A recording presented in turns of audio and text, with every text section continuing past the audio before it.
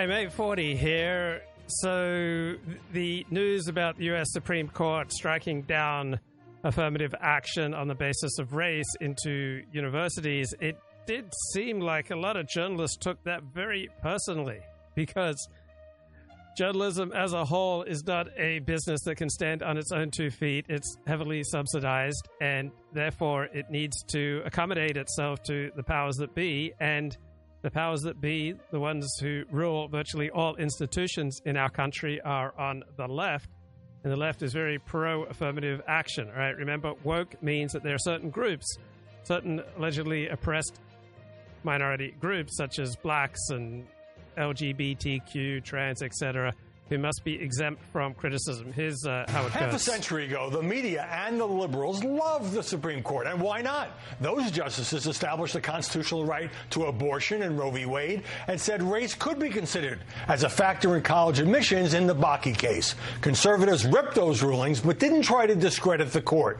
But with today's John Roberts Court overturning both those rulings in the past year, the national right to abortion, and last week tossing out college affirmative action, there's been something of a media freakout.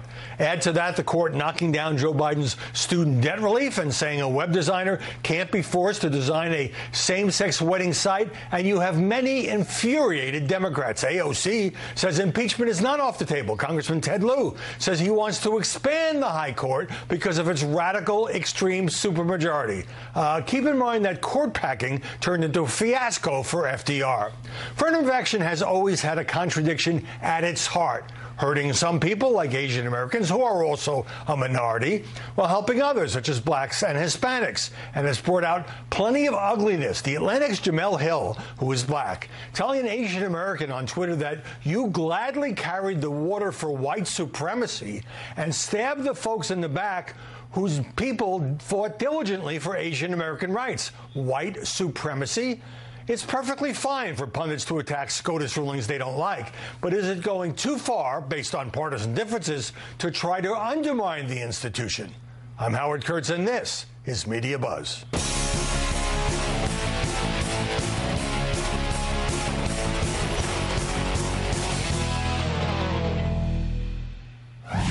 These end-of-the-term rulings are fueling heated media reactions on the left and the right, sometimes in quite personal terms, as well as from the president. Is this a rogue court? This is not a normal court. Impeach the justices, term limit the justices, pack the court.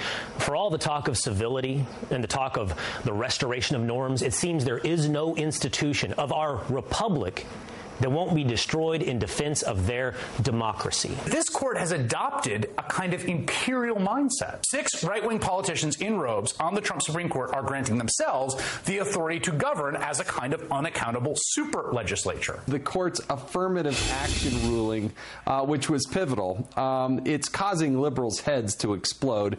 They are even using it to call Asians white supremacists.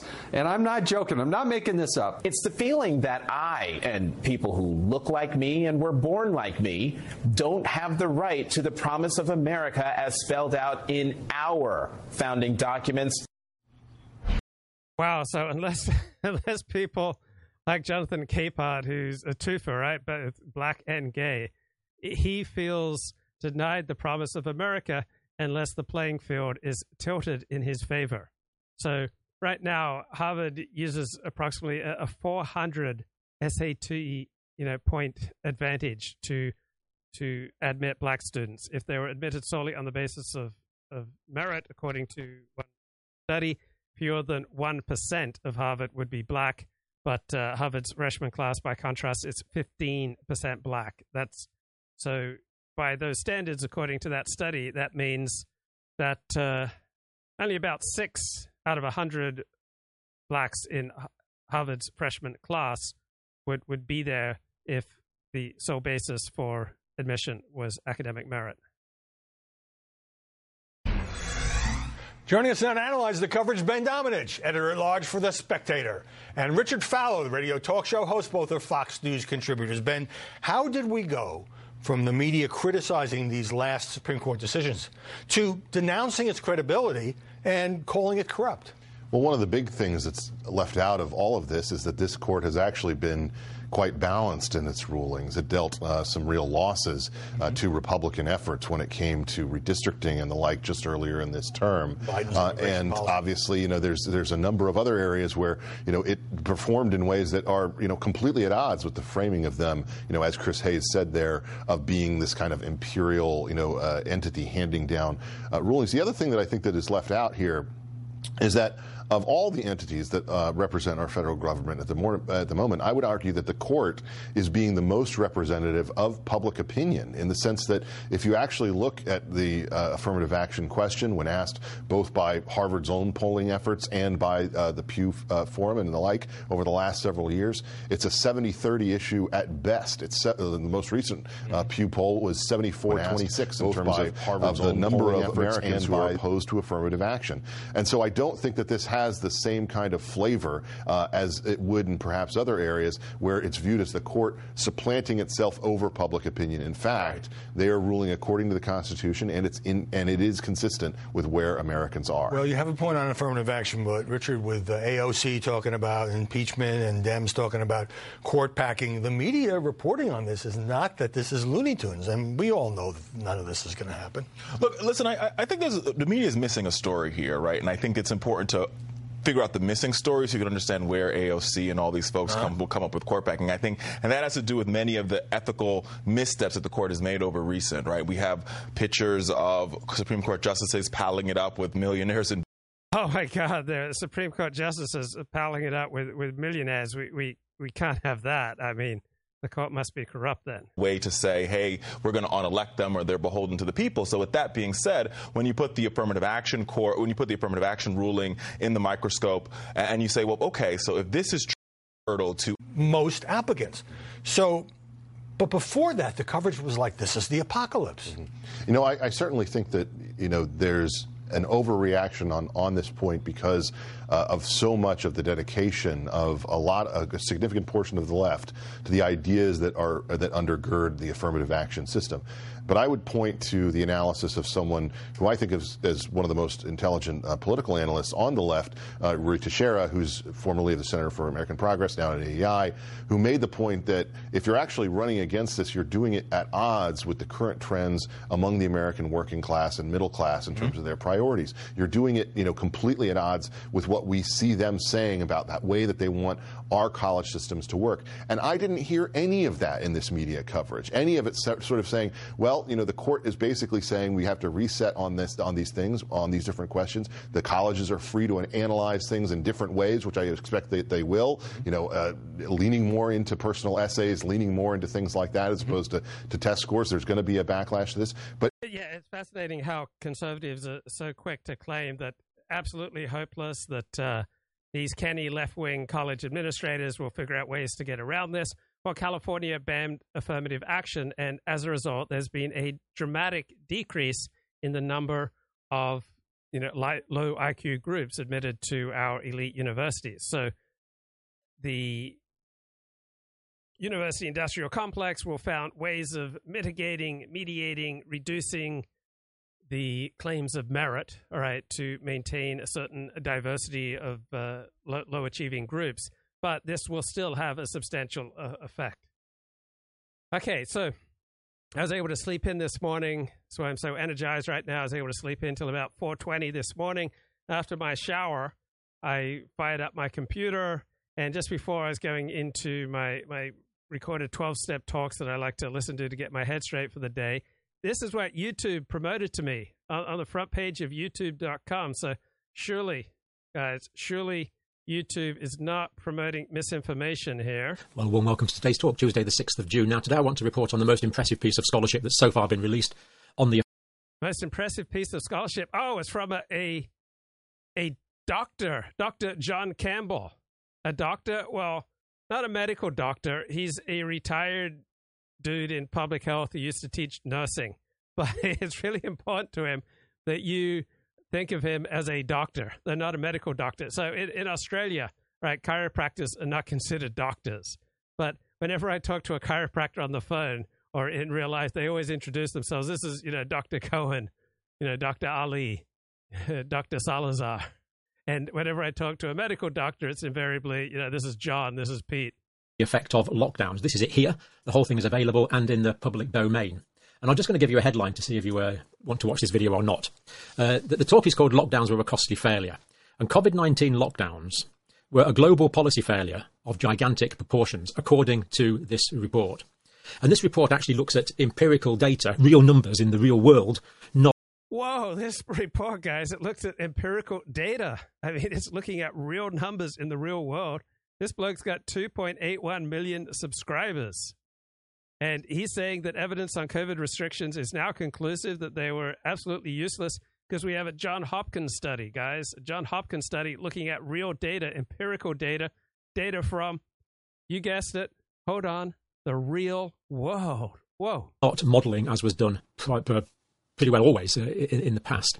Oh, so it's just modelling being done in the past. So socially isolating yourself is a response to pandemics that's existed for thousands of years. It was existed in biblical times, right? The Torah prescribes social isolation during, some times of plague and pandemic. It was used with regard to the Black Death. It's a very common, time-tested way of responding to social pandemics. But apparently all studies until now, according to this doctor, were just based on modeling. But now we've got empirical, real-world data. Very exciting. So that's what this is about. Now, this is the report here, just released in June. As I say, very thorough report, all available in the public domain, published by the London-based Institute of Economic Affairs. And okay, so this is a libertarian institute. It goes on to well over 200 pages. So check it out for yourself. Completely free to download, which is very magnanimous, of course, of the authors in the Institute of Economic Affairs to do that, but comprehensive and completely readable. So let's get straight down to what it's talking about. Now, lockdowns were a costly failure, a global policy failure. So this is everywhere. Pretty well wherever you are, we've been let down by our government. So we'll be looking at the way reports were written but not adequately scrutinised by government. This is primarily a governmental failure. So this guy is upset that we haven't adequately scrutinised previous academic studies. So you can be sure that he's thoroughly scrutinized this particular study. Guys, we need to thoroughly scrutinize these things before we change our way of life. And I personally feel let down, and I know a lot of you do as well. Now, this is the update we're just looking at here. That was the previous version there. So, as I say, all available. Check it out for yourself. It's a systematic review and meta-analysis. So it takes the combination. So when I have friends who want to push like fringe medical scientific theories on me, I always tell them, send me, and what they usually send me are like tweets from various randos. And I say, no, send me a meta-analysis published in a prestigious journal. All right. If you meta-analysis mean you look at all previous studies on the topic and you rate and rank the studies by their power, right? By how important they are, by how many people they use, the methods that we used, and so you develop an overview of all learning in a particular area until now, and you put it all together. All right. So meta-analysis, absolutely essential for getting a handle on things, but what this review does not do is publish in a prestigious journal. Now, that doesn't mean it's wrong, but if I'm going to spend my time reading a scientific study, I want it to be in a prestigious journal, and if it's going to be something groundbreaking, normally I'm going to want to see a meta-analysis. Combination of useful papers, which is an excellent way to do research. Published in London, Institute of Economic Affairs, did lock down COVID restrictions, social distancing, non-pharmaceutical interventions, whatever you want to call it, affect COVID mortality based on the empirical evidence. This is not someone sitting in a back room with a sophisticated calculator or a sophisticated computer. This is actually real-world data, what actually happened. And of course, that is what science is all about. Science is all about empiricism, or it's about nothing at all. Science is not theoretical, it is a practical discipline. Systematic search and screening procedure. So they looked at pretty well 20,000 studies, 32 qualified, but only 22 converted for meta-analysis, and that is because only 22 contain the real-world data that was required. In other words, the numbers in the real world. And this is why this study is so refreshing. We're getting back to reality. I think we've been in a bit of a flight of fancy for the past few years. Thank God, guys, we're getting back to reality. All right, finally we got some scrutiny, and we're going to deal here with empiricism and real-world data. I mean, what a relief. Thank God that there are these brave contrarian voices out there, even though squelched by YouTube. And, I mean, poor bloke's been limited to just 2.81 million subscribers, Dr. John Campbell. right? Not a medical doctor, but a retired nursing instructor. Ably led by government and mainstream media, but now we're back to scientific reality, which delights me. Wow. So 22 studies actually measured mortality data, not derived from modelling. Now, they used a stringency index as one of the things they looked at. That's how strict the lockdowns were. So they were comparing to less strict areas such as Sweden. Average lockdown in Europe and the United States in the spring of 2020, which is as far as this data goes. So this is essentially the first wave, isn't it? The spring of 2020. Only reduced mortality, COVID-19 by 3.2%. Man, this is so exciting. I mean, I'm so thrilled to be able to share this with you. And luckily, Fox News is on this story, guys.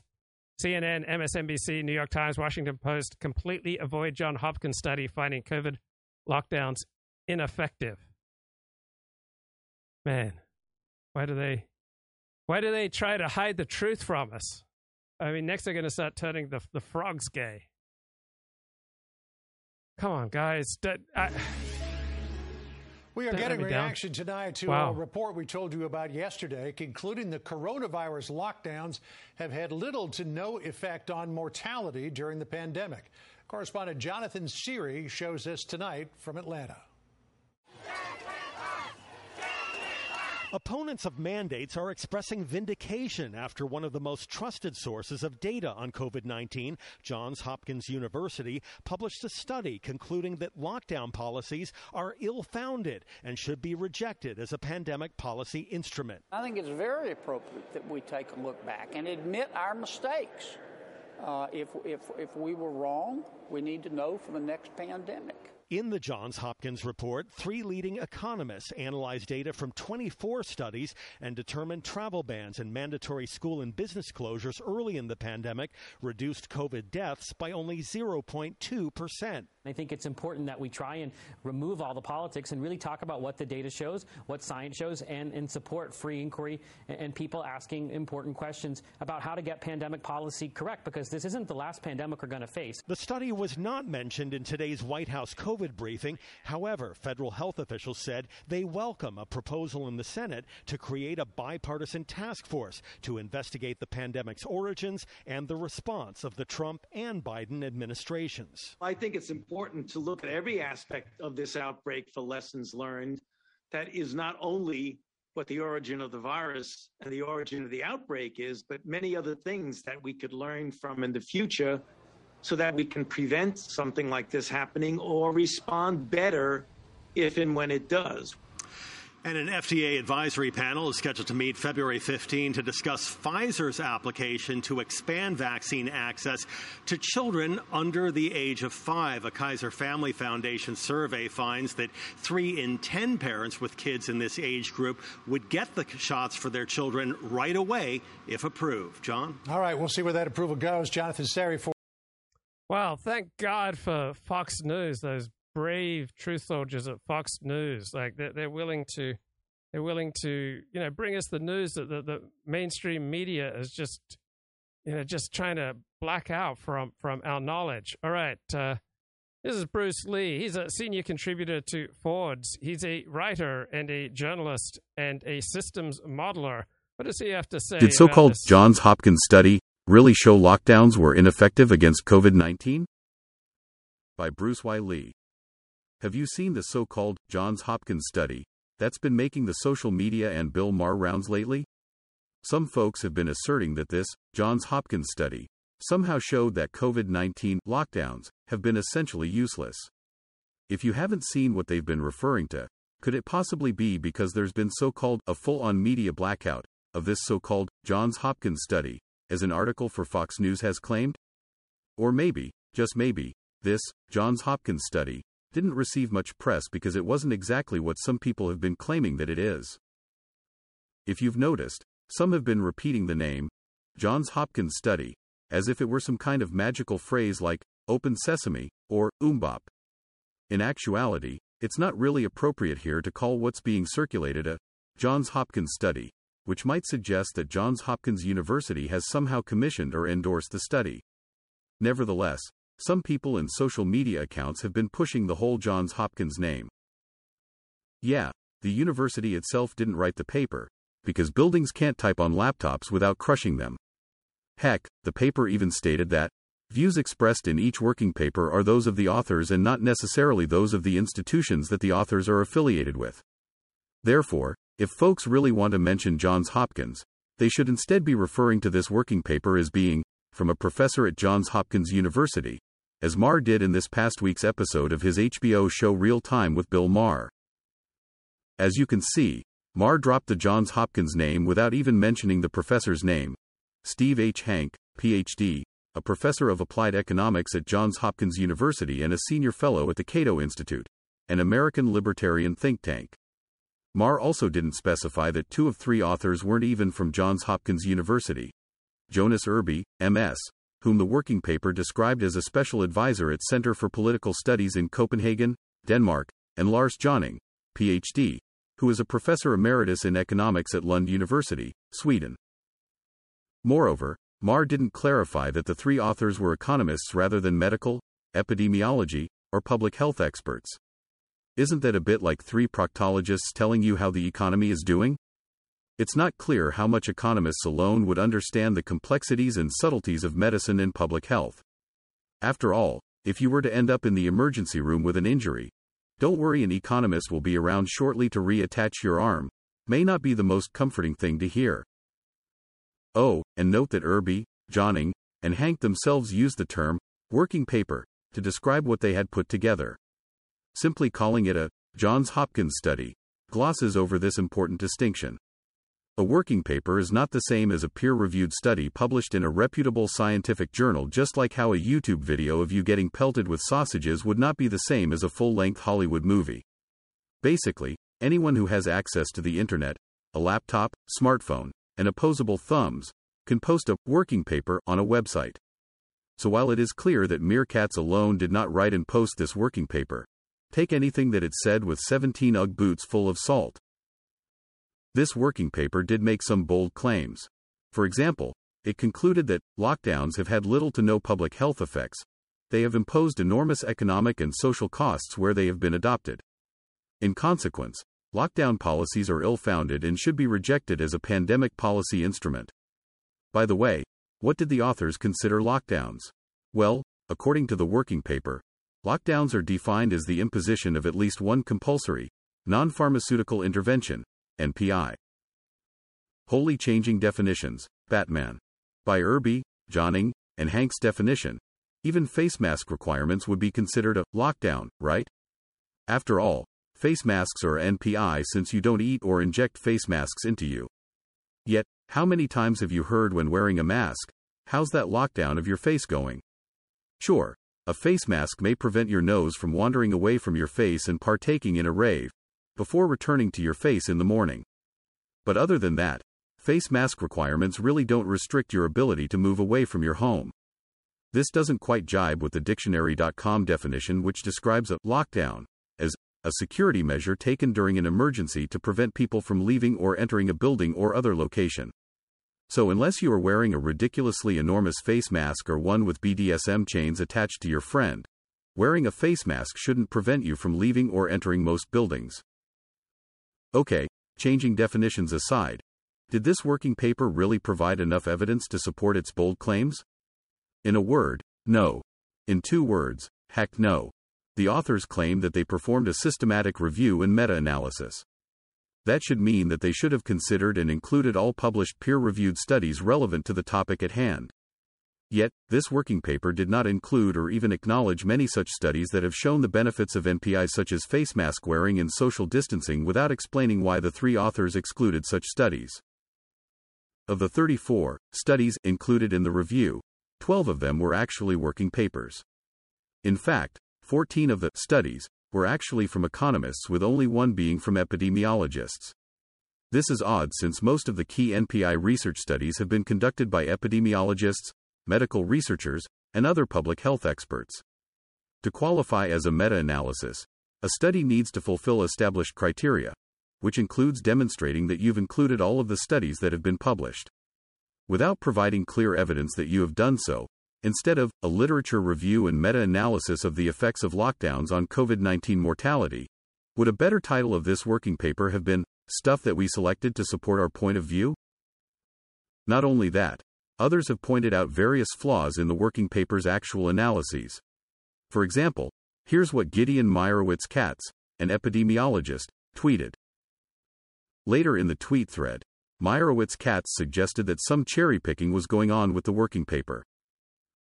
And when you do a review of the literature and select a paper to be included in your so-called meta-analysis, it's not a good sign when the authors of that paper disagree with your interpretation of their paper. Claiming that NPIs have had little to no public health effects simply goes against what's been observed and documented throughout this COVID-19 pandemic. Just look at the rather stark differences among how countries have fared during this pandemic in terms of COVID-19 cases, hospitalizations, and deaths. Countries that have followed the existing scientific evidence, such as New Zealand, Taiwan, and South Korea, have had much fewer deaths and hospitalizations than countries that have frequently veered away from the science, such as the US, the UK, and Brazil. These certainly weren't the only problematic issues with the working paper. But why go deeper into them since there's been a so-called media blackout of this paper, right? At least, that's what Joseph A. Wolfson, a media reporter for Fox News, tweeted in all caps. Yep, Wolfson claimed in an article for Fox News that there has been a full-on media blackout of the new study outlining the ineffectiveness of lockdowns to prevent COVID deaths. Really? A full-on media blackout? Apparently, many of us didn't get the memo. In his article, he asserted that the Johns Hopkins study received no mention on any of the 5 liberal networks this week. According to Grabian transcripts, CNN, MSNBC, ABC, CBS and NBC all ignored the anti-lockdown findings after having spent much of the pandemic shaming red states with minimal restrictions in events deemed by critics as super spreaders. There were plenty of non-political and non-partisan reasons not to cover this working paper. Obviously, media outlets can't cover everything that anyone happens to post on a website. Otherwise, you'd be getting daily updates on what's been posted on the Fart Share website. It's not clear what a full-on media blackout even means or how exactly it would work. How in the world would someone corral all legitimate journalists everywhere and tell them not to cover something? Would there be a secret sign, emoji, or set of semaphores? And would space lasers somehow be involved? Telling real journalists not to write about something probably would motivate them even more to write about it. This whole Johns Hopkins study situation is like deja vu all over again. Back in April 2021, I covered for Forbes how some people were pushing a so-called Stanford study that wasn't exactly from Stanford and wasn't even really a study. So be wary whenever people emphasize the name of any particular academic institution associated with a study rather than focusing on the study itself and who specifically performed it. Universities consist of many different professors and other academics who have varying levels of expertise and experience in the academic freedom to pursue whatever research they choose. Just because someone is from a given university doesn't necessarily mean that the person knows what he or she is talking about. Again, instead, evaluate the person's background and what specifically he or she is saying. Sure, Irby, Johning, and Hank working paper may not sound quite the same as a Johns Hopkins study. But in this case, the former would be a whole lot more accurate description than the latter. Okay, there's a lot of common sense there in that analysis. I mean, that people on the right in particular are just the dissidently inclined or just jumping all over this. This study seemed pathetic, right? I mean, touting itself as a Johns Hopkins study because it was conducted by an economist at Johns Hopkins, then claiming there was a full-on media blackout of the paper, right? First of all, the paper is a working paper, not peer-reviewed. It was published on the website of the Institute for Applied Economics, right? Not exactly a traditional medical institution, right? None of the authors are doctors or scientists. There are 2 economists and 1 employee of this Libertarian Institute. All of these trio have been extremely anti-lockdown since March 2020. And the paper's got a really weird definition of lockdown. Right, so the most inconsistent aspect of the paper is reinterpreting what a lockdown is. The authors define lockdown as the imposition of at least one compulsory non-pharmaceutical intervention. So if you wear a face mask anywhere, that is considered a lockdown. So Neil Ferguson of Imperial College says, by this definition, the UK has been in permanent lockdown since the 16th of March 2021 and remains in lockdown, given that it remains compulsory for people in the UK with diagnosed COVID to self-isolate for at least 5 days. Of the 34 papers ultimately selected for this meta-analysis, 12 were working papers rather than peer-reviewed. 14 studies were conducted by economists, not exactly public health or medical experts, and the inclusion criteria doesn't include modeled counterfactuals, the most common method used in infectious disease assessments. It excludes most epidemiological research from the review. The included studies are not representative of research as a whole on lockdowns. Many of the most robust papers on the impact of lockdowns are excluded. All this adds up to as a very weird review paper. The authors exclude many of the most rigorous studies, but include those that are the entire basis for their meta-analysis in the first place. They then take a number of papers, most of which found that restrictive non-pharmaceutical interventions had a benefit on mortality, and then derive some mathematical estimate from their regression coefficients indicating less benefit than the papers suggest.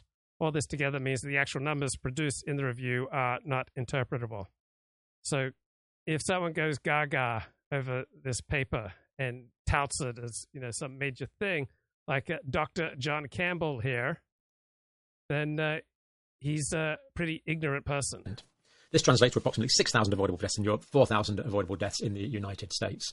And when we come to look at the cost-benefit analysis of this and how this compares to other diseases, these really are small amounts given these people primarily with significant comorbidities. Not all, but primarily. So Dr. John Campbell turns out to be primarily a trainer of nurses, not exactly much of a doctor. So what's going on with the Biden administration, the courts, and social media? So major court judges ruled the Biden administration must limit most contacts with social media giants in a suit filed by Republican AGs in Louisiana and Missouri. In a decision some media folks are calling an attack on free speech, the Trump-appointed judge ruled that Biden officials went too far in lobbying to remove posts dealing with vaccines and interference in American elections. There are some allegations of some very heavy-handed tactics here where the government was pressuring social media companies to say what it wanted to say. When the government is telling social media companies what to do, there is a risk of censorship there. For them to now suddenly have a hands-off attitude and let anything run rampant across all of these platforms would just be radical.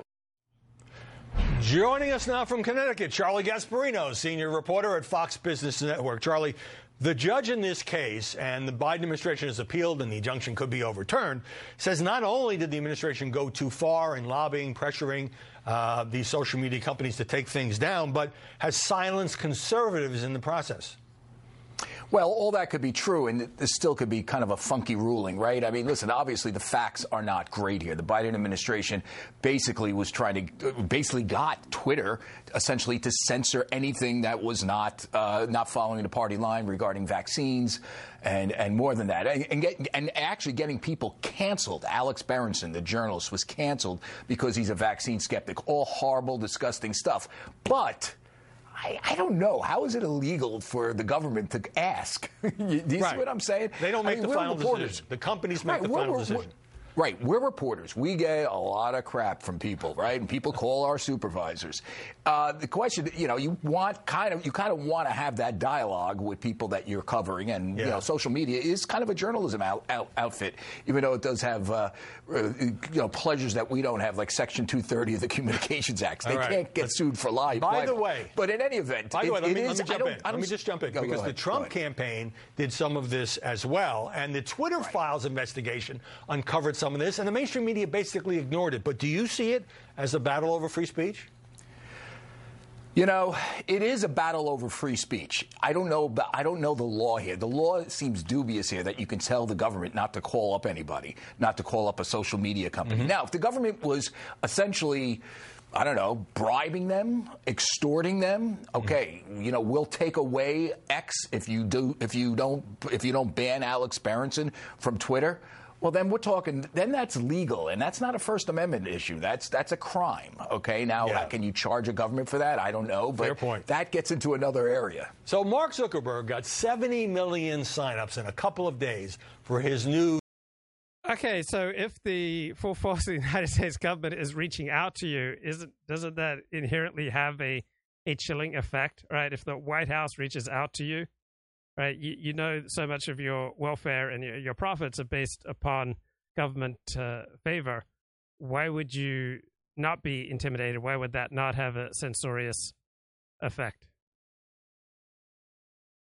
Okay, so I'm struck by all the coverage of the French riots, that almost all the coverage treats it as something that's unique to France and some problem with France, when in reality, the populations involved, they cause very similar problems everywhere they are in the world. There's nothing particularly French about these French race riots.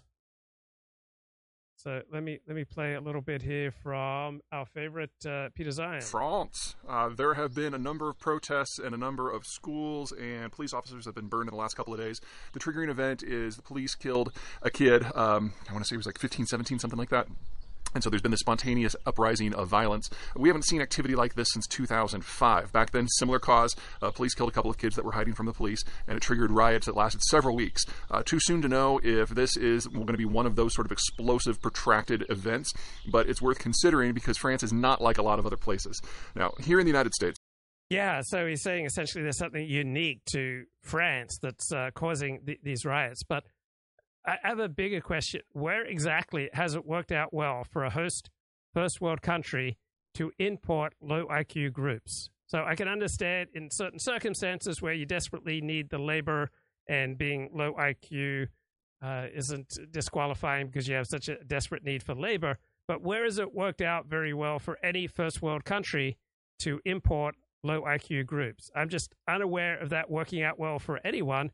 Everywhere that has done this has ended up with these type of French race riots.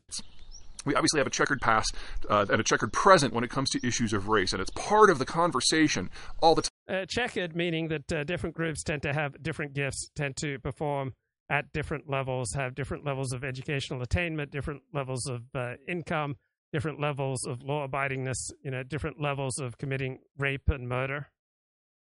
Time. And there are members of a number of minorities that are represented in governments at all levels, especially the national level. We've even had a black president. That is not the situation in France. In France, they made the decision back after the revolution that ethnic conflict was so extreme that they had to redefine what the term... Okay, so where on earth with these particular ethnic mixes have they gotten it right? Right? There are different approaches, but none of them have borne any empirical result that any sane country would want to model. Not the United States, not Canada, not Australia, not England, not France, not Germany. Term French mean. So it didn't matter if you were Catalan or Basque or from Paris or Marseille or Alsatian, it didn't matter. Everyone was French now. And all of the various groups that had been part of a series of civil wars and disturbances in France going back a millennium, all of a sudden were considered... How do you know if groups are low IQ? Well, it's about the most replicated part of social science. We're in the replication crisis of social science, but the most replicable, most predictive, and most explanatory analysis in social sciences is the predictive power of IQ for groups of large numbers, right? You can also give an individual kid an IQ test at age 6, and you pretty much know what he's capable of achieving as an adult, all right? If he scores under 100 on a Ravens matrices test at age 6, all right, he's never going to graduate college. He's going to need, a lot of help as he goes forward. All of the same family. And in the modern age, what that means is it's illegal, unconstitutional even, to collect ethnic data on the French population. And if everyone was just Basque or Catalan or French or Alsatian, that might be okay. But that is not the France of today. As part... Now, I know what you're thinking, 40. Wouldn't it be wonderful if, nature color-coded people to our advantage so we could just look at and see at a glance whether someone was, likely to be dangerous, whether someone was likely to be intelligent, whether someone was likely to be a good fit? This urge for simple solutions. Now, of course, you can look and tell at a glance whether someone's usually male or female, and we know that men are 10, 20 times more likely to commit murder than women, that young men are far more likely to commit murder than older men. So I guess there are some things you can just tell at a glance, but unfortunately, nature hasn't color-coded people for our benefit. Gosh darn it. Of the colonial legacy, a number of people from their former colonies have moved to the mainland France, metropolitan France, and even have French citizenship. In fact, in some cases, their great-great-grandparents had French citizenship. So these are not people who arrived recently. But because it's illegal, unconstitutional. Wow, so the people writing are not necessarily people who've arrived recently, but apparently knowing who someone's ancestors are is highly predictive of, how individuals will perform. And it's true, like low-performing groups tend to stay low-performing over many generations. So sometimes they even regress. So in some ways, like first, second, and third Mexican immigrants to California are higher achieving than fourth and fifth generation Mexican immigrants. Constitutional to collect any sort of racial data. They exist as a sort of second class that is, from the American term, almost undocumented because of the racism that exists in all societies. So in the case of... So why do I assume that these rioters are low IQ? Because higher IQ people are more able to see the future, and smarter people would recognize that participating in riots like these has a very good probability of destroying your future life prospects. And so higher IQ people would be much less likely to engage in the type of rioting that is convulsing France right now. Also, we know the average IQ of a prison population is usually around 90, so crime is overwhelmingly something that is committed by low IQ people, except for, high IQ forms of white-collar crime. France, they don't even know how big the racial problem is. It's probably about 15% of the population is non-ethnic French, but legally French. And that has institutionalized the racism in a way that we have a really hard time. Institutionalized the racism, right? There's no such thing as racism. It's an entirely, made-up moral category. People just prefer people like themselves, right? Everyone has an in-group preference, and often race is a component of people's in-group preference. Cliff Medley knows that if the mean IQ is mean, then it's better unseen. Processing here in the United States. In many cases, it's more similar to what they've got in Brazil. You've got an urban center where the ethnic French live that is relatively well off, and then you've got a ring of suburbs that is more akin to... So were the January 6 rioters all low IQ? They were not rocket scientists. All right, it was an idiotic thing to do, and yeah, I think that they were a very modest IQ. I would be surprised if the average IQ of the January 6 rioters, particularly the ones fighting the police, was much above 100.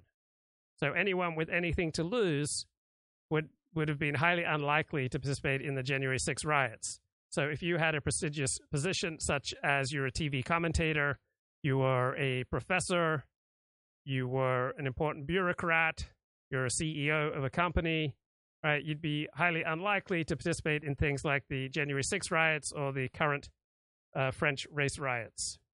Slums where most of the non-ethnic French who are still French citizens live. Would Forty send the January 6 people to Gitmo if he were president? I would allow the justice system to work. I am not up in arms that some of them, have been sentenced to years in prison. Like, I think anyone who participated in the January 6 riots and didn't get shot and killed on the spot by police should simply count themselves lucky. And so that they are still alive, right? I think they should simply have gratitude for that. So I am all for cracking down and prosecuting rioters, whether they are on the right or the left, prosecuting them to the full extent of the law. I don't think it's necessary to send them to Gitmo, but put them away for a long time in prison. Let that serve as a warning to others. It's a really stupid thing to do, but they did. It wasn't an insurrection. It wasn't a coup. It was a riot that got out of control, and idiotic people need to be punished for that sort of destructive behavior. And because the French can't even do the first step of collecting data in order to get a good grip on what the size of the issue is, it's really hard for the government to apportion resources. Yeah, higher IQ January 6 rioters didn't riot. They stayed away. All right, they weren't heading into combat. So don't join low IQ groups like the Proud Boys or any low IQ groups. I remember I was walking around with this Orthodox Jew from Israel, and he just started yelling death to the Arabs. I mean, just totally a moronic thing to be yelling in Beverly Hills. Right? Beverly Hills is still majority Jewish, but it's just an idiotic thing to be yelling out loud. And it's not really a high IQ thing to do. This was not a doctor, a lawyer, a dentist, an accountant, or a professor, or a CEO. Sources outside of law enforcement. So in many ways, parts of France, even in their major cities, resemble a little bit of armed camps. And that makes it very easy for violence to erupt because it's not a big reach for people who are the subject of. You know what makes it really easy for violence to erupt? People who have low IQs, don't have much of a future time horizon, don't have a lot to lose, and who have, developed all sorts of assertive and aggressive tendencies that may well serve them in one particular environment, but don't serve them as well in a first world country. Living in the armed camps to rebel against the people who are supposedly providing law and order.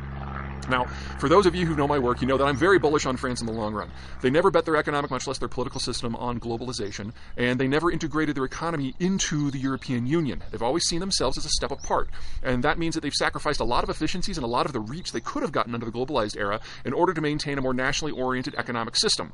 That comes at a big cost, but it does mean as globalization breaks down that the French don't have that far to fall, because if the EU were to dissolve tomorrow and freedom of the seas would cease to exist next week, the French economic system is largely in-house.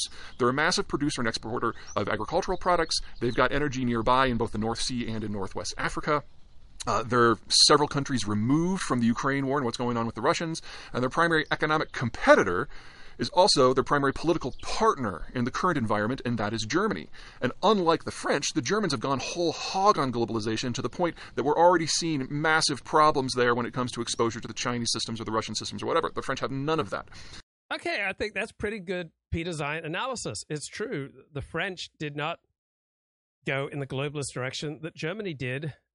As a result, France may well be better positioned to survive than Germany.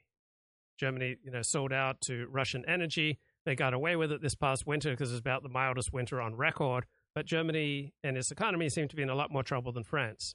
And then finally, the French demographic is strong because there's a neonatal sort of policy set that encourages people to have kids in large numbers, giving France the healthiest demographic structure in the world outside of New Zealand. And the United States happens to be third in that regard among the advanced countries. So all of these things add up to a strong prognosis for the French over the medium to long term. But the racial issue is absolutely France's Achilles heel. And we're seeing the racial issue is everyone's Achilles heel that has the same proportion of races. All right, it's not something that unique to France or something particularly French. All right, might be wondering what went on at the 2023 Melbourne International Comedy Festival. Hi everyone. My name is He. It's spelled as H-E, and that's it. It is my first name. It is not my pronoun. But I know my name is only 2 letters in English, but in Chinese it's actually spelled as... Just 1 second.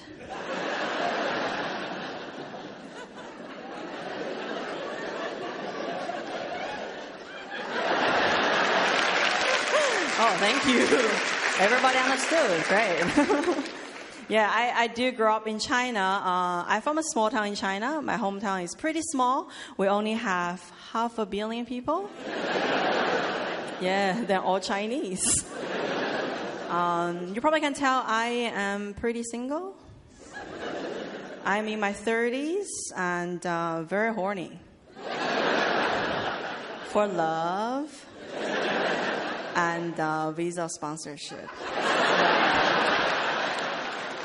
Pretty desperate. It's so funny. Like, I'm being single have driven my mom insanely progressive now.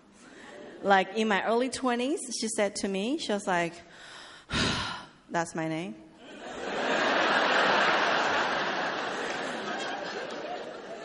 You can only date Chinese guy from mainland China. I was like, okay. In my late 20s, she was like, Obama, kind of black, is fine. I was like, okay. Now I'm in my 30s. She's like,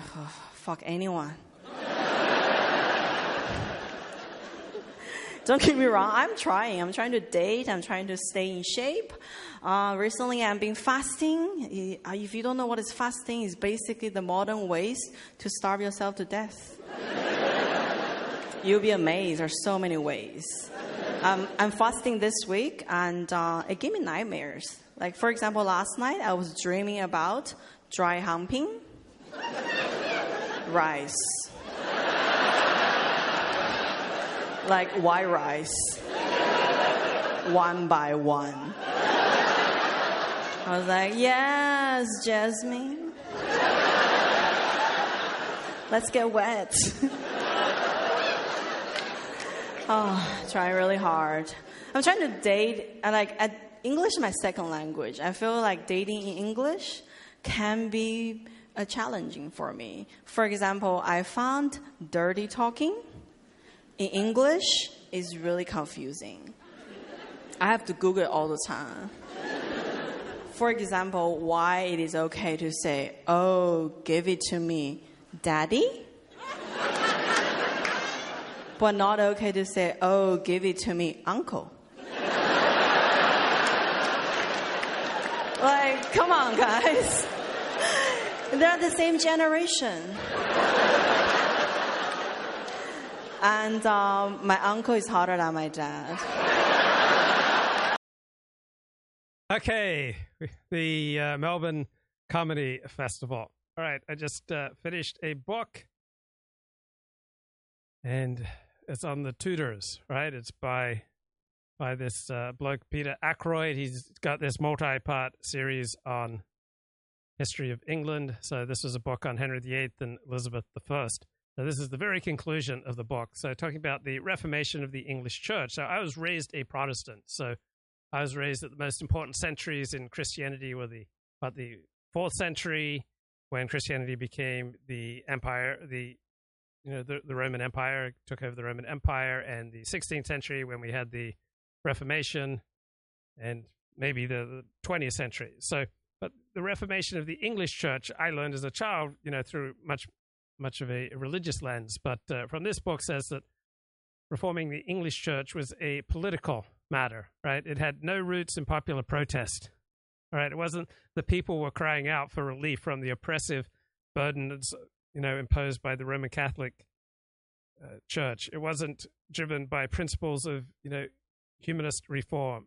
No John Calvin or Martin Luther would have been permitted to flourish in England. Both Henry VIII and Elizabeth I were highly discouraging of any forms of religious enthusiasm, and the English have remained over the past 500 years quite averse to religious enthusiasm. So the reforming the English Church was entirely conducted under the direction of the King and the Queen. So in continental Europe, those countries that espoused Protestantism, they did away with rituals and customs of Catholicism.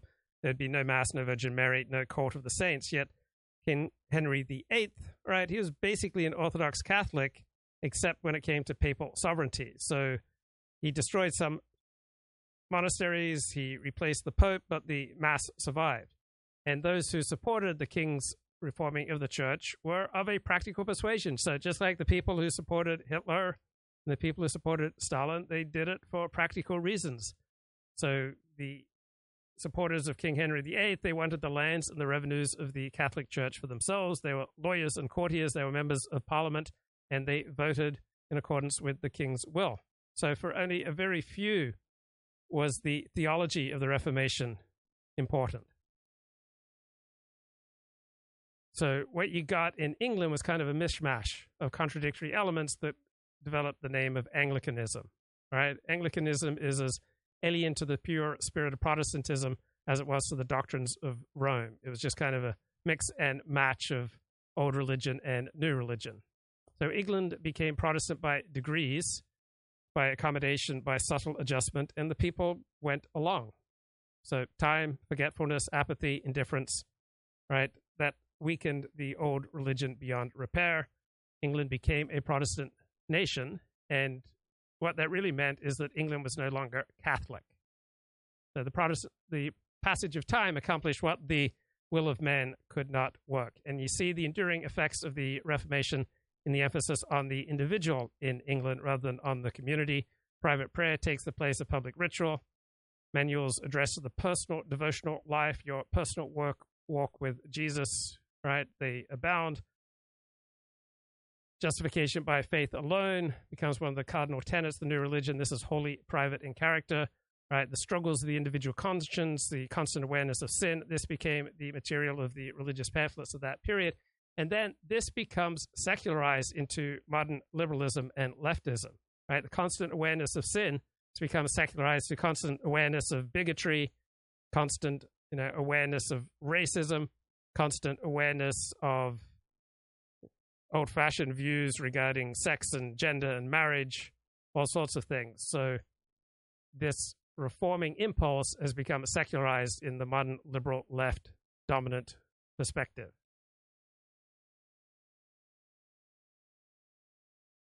So the Protestant calendar in England became devoted to the celebration of a new national culture. You had the rise of nationalism. You had a belief in divine providence that was gradually changed to submission and obedience to the secular authorities.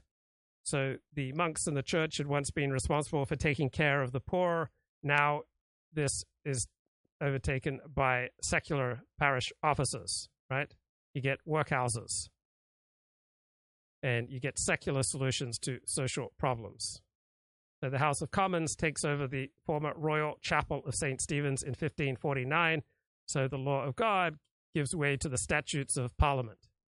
And you get the idea of good governance and the idea that the state should have the dominant role in social and economic policy. This develops in 16th century England. You have the demise of religious dramas, and you have the rise of secular dramas like those of William Shakespeare. So you have an abandonment of public rituals in the streets. You have increasing social fragmentation. So Roman Catholic countries are socially cohesive, generally speaking, in a way that Protestant countries are not. So you have the rich starting to increasingly think of themselves as a class apart. You have seats that are reserved in churches for families of local stature. And you have the number of pubs double in 50 years after 1580. So with the demise of the established church and the established religious pageants and fraternities of guilds, there had to be alternate sources of refreshment. And then this all became secularized into modern left liberalism, as embodied here by Robert Wright talking with Mickey Kaus. It was a moving testimonial to the innate urge of humans to be creative, and you pissed all over it just because you were in a bad mood. I didn't piss all over it. Listen, you said it was going to lead to World War. Speaking so you're of going to explain. piss, you're going to explain to us now why it's going to. You promised you'd explain why this is going to lead to World War. Speaking of piss, Nathan Jackson writes, "I'm so pissed at you, Bob. The Alan Arkin speech was the best part of the episode, and you selfishly ruined it. We spend the majority of each episode listening to you opine on grand concepts in international relations, quantum physics, religion, and natural selection. Wouldn't kill you to let Mickey chime in on artistic or humanistic content occasionally, if I only wanted conceptual material, I go to the library and check out great courses to listen to while I mow." I guess he mows the lawn while listening to us. I like that. I listen to podcasts while mowing the lawn, but I digress. He says, "You're such an ass sometimes." We're back. He's talking about me again. "Hope you re-listen to these from time to time to hear how dismissive you are of other people. Also, nobody gives a shit about these Apple TV shows you keep flogging." On that last point, Mickey, I just want to say something, okay? Silo was suggested to us by a commenter, and the other Apple show we talked about that I'm aware of, Severance, was suggested to us by a commenter. Okay, this is not Bob imposing his will. This is Bob being responsive to the commenters, which is what I'm doing now, by the way. You're ignoring them. Okay, so this is going to come to a point, and it's going to be such a shattering point that you're going to thank me for playing that palaver. But first of all, there's a question in the chat. What was the difference in religious beliefs between those who supported slavery and those who did not?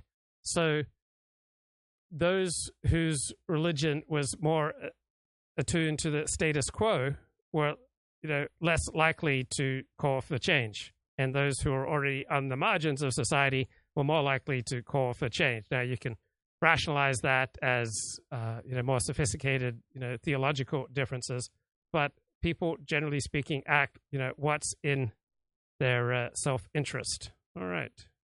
What do we have here? A little breaking news, do we, from Fox? A desperate manhunt now underway for a homicide suspect on the loose. People have been locking their doors of their houses, of their cars, keeping watch on the parking lots and in their back lawns, living now on this Sunday on high alert. Here's the suspect. He escaped from the Warren County, Pennsylvania prison 3 days ago. Police call him very dangerous, that he has, quote, survivalist skills. That means he could live in the woods, survive on the land, eat wild animals, and camouflage himself from the... Okay, why did I break for that? All right, so believe me, there's a point, a profound point, a shattering point that's coming here in this discussion between Robert Wright and Mickey Kaus. My guy's main complaint, which is you pissed all over the Alan Arkin thing, and you said it would lead to World War, and now you're going to explain to us, as promised, why Alan Arkin's moving testimonial to the human spirit of creativity is going to lead to World War. Take it away, Bob. Well, first of all, how did I ruin it? Did I ruin it just by saying something critical about it? I thought he meant I got in the way of you. Okay, let's see if we can find that Alan Arkin speech here. Is this it? Wait, I'm looking for his speech. Here we go. I know you're not supposed to read, but I would be totally incoherent if I didn't. It's handwritten. Okay, maybe it's not that speech. I'm not going to take the chance. You were going to continue to rhapsodize. My eyes were going to get moist, which was not going to happen, by the way. Type. So here's the underlying philosophy behind this meandering discussion between Robert Wright and Mickey Kaus. So why would people on the liberal left, intelligentsia, be suspicious of invoking natural emotions, whereby people's eyes get moist? And why would they then connect that to some major world war? Because in part of Protestantism, right? Protestantism, the emergence of Reform religion, said that religion was not a matter of any particular place, nor a matter of any particular ritual, that it was a matter of what's going on in your heart. And so now that has become secularized. It's become the dominant liberal left perspective on life. And so there is with it a great suspicion of the sacred, right? So Protestant spirituality said that there aren't, sacred places, there aren't sacred groups such as priests or popes or cardinals. No, one area of life is more sacred than another area of life. So Protestantism largely expelled the sacred from both worship and from social life. It tends to drive out the enchantment and magic in the world, which progressively becomes voided of spirits and meaningful forces. And now when it becomes secularized, this ethic wants to be on alert for the forces of bigotry and racism. So the modern liberal left perspective is the buffered identity, that we are self-possessed strategic agents, and therefore we cannot afford to be overcome by these traditional forms of emotion. So it's not the subtraction narrative where humanity simply subtracted religion. What happened is that the liberal left took on the religious impulses of religious reform, meaning Protestantism, and secularized it, right? Mutated it instead of subtracting it. So think of the difference between the old knight who was king of his castle and could belch and could, say and do pretty much what he wanted within his own property. Then the form of government changed so that knights had to start spending more time at court, right? So they had to banish coarseness and vulgarity from life.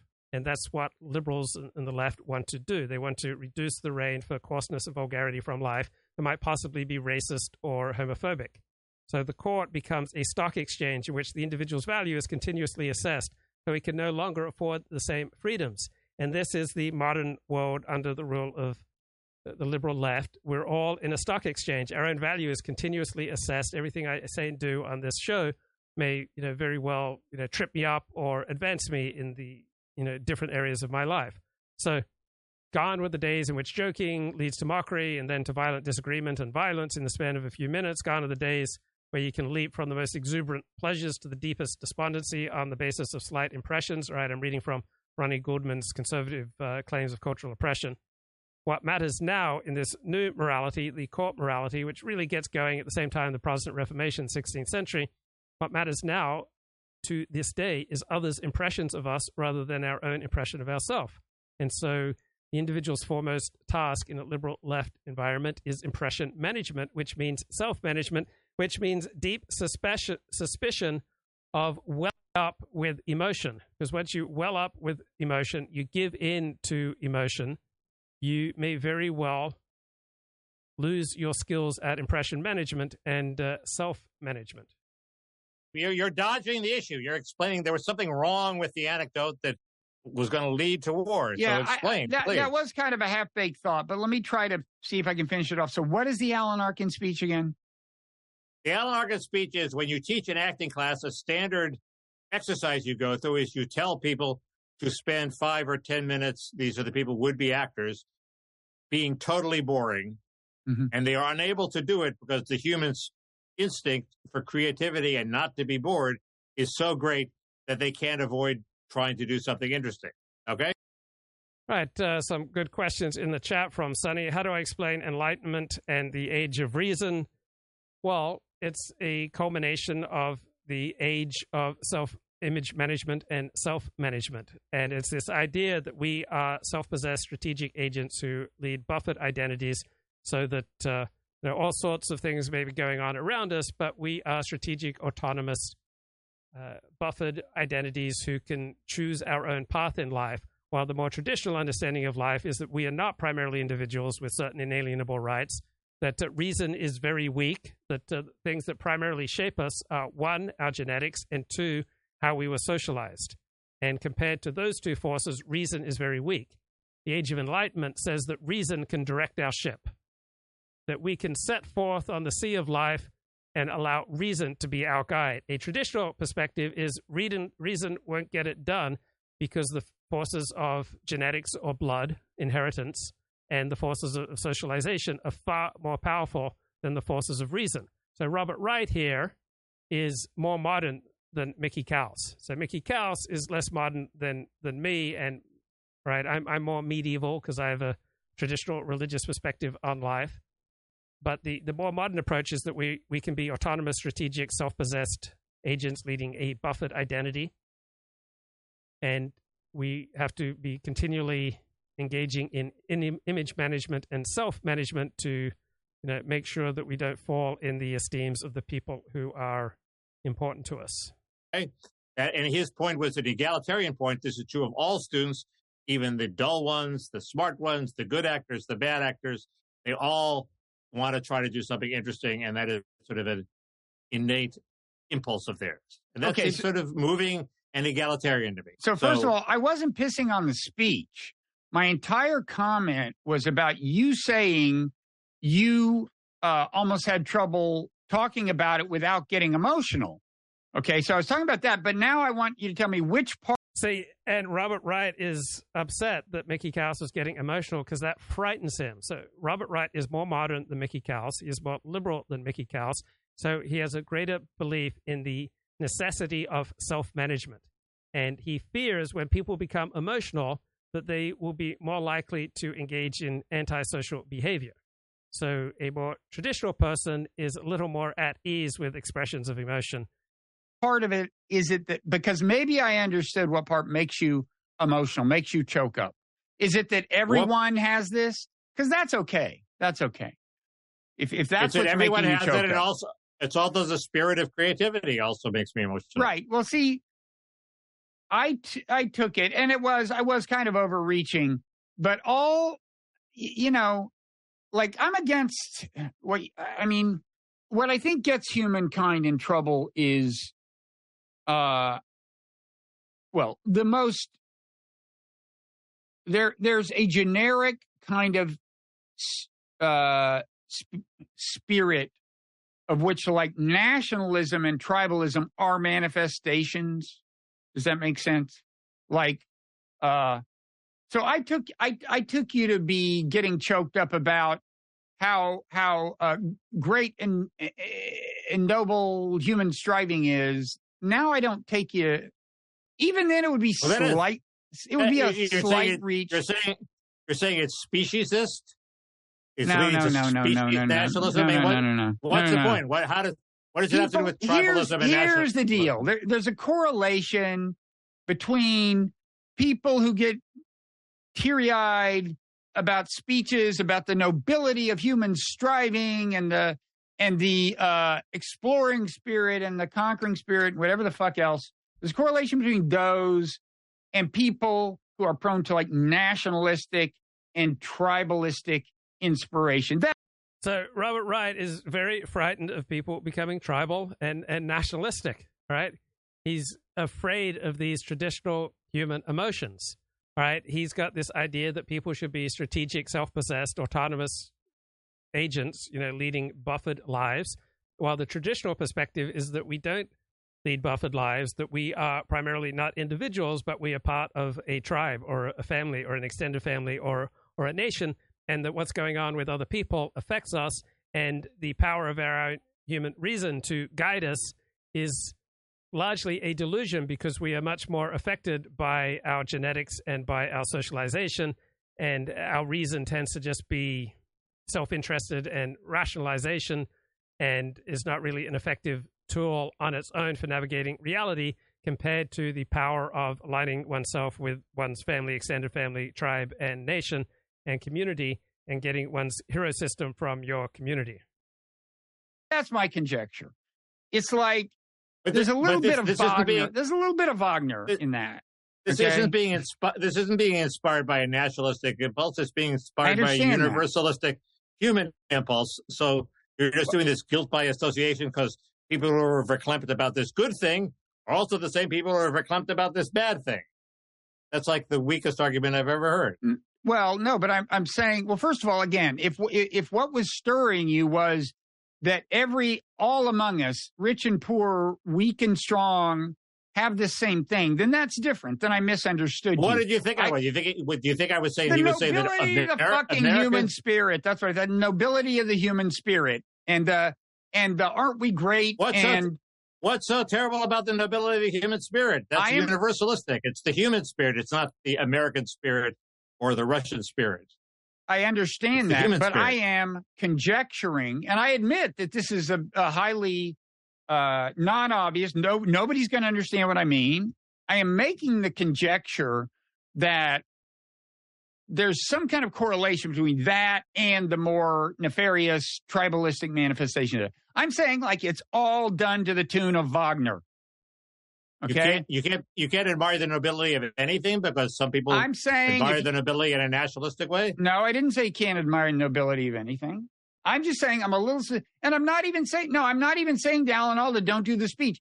I'm not even saying don't do the speeches about, to infinity and beyond, blah, blah. Oh, that reminds me, I watched this Apollo 11 documentary. But I'm not saying that.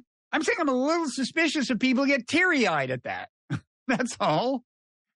It's like, because I'm guessing. You're like a total killjoy. You can't get teary-eyed about anything because that makes you Hitler. No, you can get teary-eyed about the weak and strong, big and strong. Here's like, what if I got teary-eyed reading Non-Zero about how humanity is, there's a master plan in reality that's leading us to a Teilhard de Chardin mind meld at the end of time. Am I allowed to get teary-eyed about that, or does that make me Hitler too? Let me try to set the context. Maybe I'm hypersensitive about this. And even after I said it, I thought, well, this is kind of a reach. It is a kind of a reach. I'm just throwing it out there as a conjecture. But part of the context of this is that, like, I'm just realizing, I'm pretty close to a fucking freak.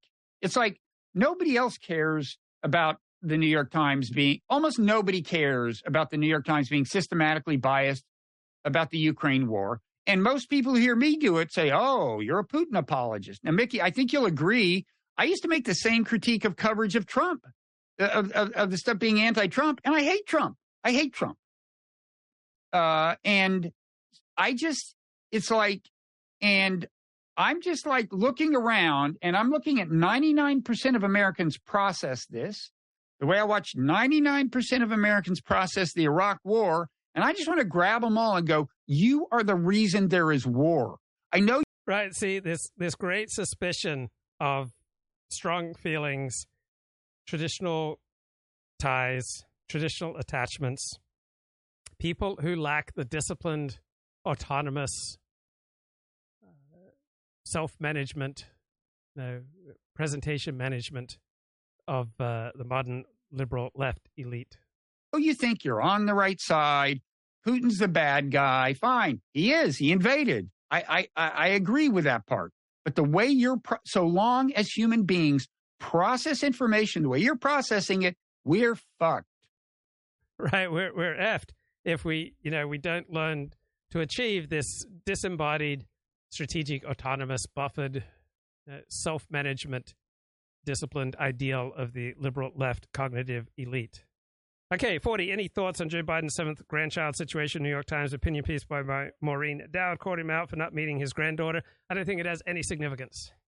So I can't be bothered to develop any thought on it beyond that. Have I ever cried on a stream? I think I might have here. G'day, mate. Luke Ford here, and about half an hour ago I found out that my father has died. It was expected. I knew that these were his last days on Earth, so apparently he died in his sleep. And he was in a hospice care. In the Brisbane area of Australia. So he had a choice between two different hospice care facilities, a Seventh-day Adventist one and a Roman Catholic one. And ironically, he felt more comfortable at the Roman Catholic one. And so that's where he passed this morning, about an hour ago, in his sleep. So he'd been in hospice care for about a week or so.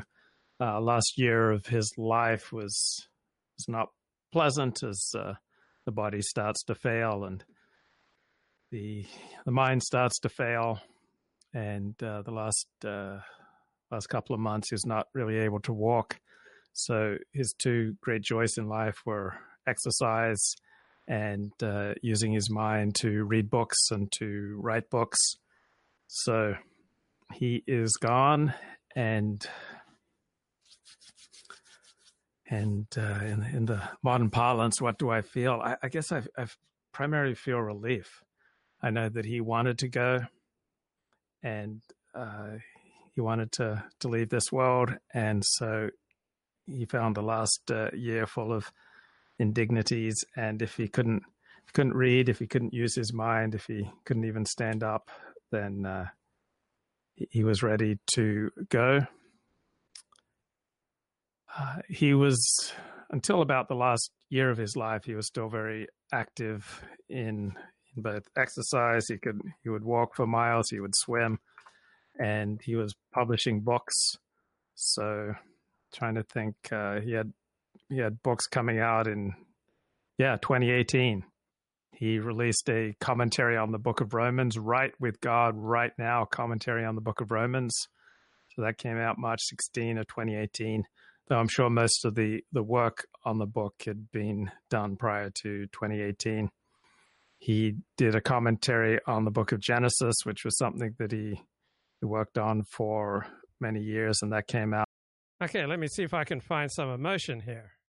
And he released commentaries on the book of Revelation, volumes 1 and 2. That was re-released on Kindle in 2012. 2012, How to Survive Personal Tragedy, Australian Descent, the Simpson lineage derived from England, Ireland. And I think his father was a telegraph operator, loved to read books. Lillian and my father and his older brother Val moved to Sydney, New South Wales. My father's mother was a sex and love addict. She was like chasing men up and down the eastern seaboard of Australia. My father passed his intermediate certificate in 1943, so still looking for emotion here. He believed, I think, in microevolution, but not macroevolution. So I think that means that he believed that God created the major species of life.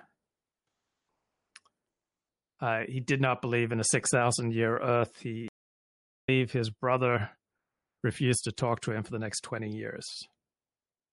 When my father converted to my father's mother was also strongly resistant to the conversion. She had become disenchanted with the Adventist church. So people who convert are usually high in neuroticism, meaning people like me, people like my father. And to kind of handle the chaos inside themselves, they look for strict standards, and they look to rebuild their lives on spiritual principles. So my father felt that he could no longer work for these newspapers. He thought that much of what they were doing was unethical. And in the writings of Ellen G. White and recent charges of the church's misuse of funds. John's first guest is the widely respected Adventist theologian, author, and pastor. Where's the emotion, mate? He didn't leave behind a mess for other people to clean up. He was a responsible adult. He paid his bills. He was honest. I never saw him do anything unethical, so gave me a strong, righteous example. We were not close.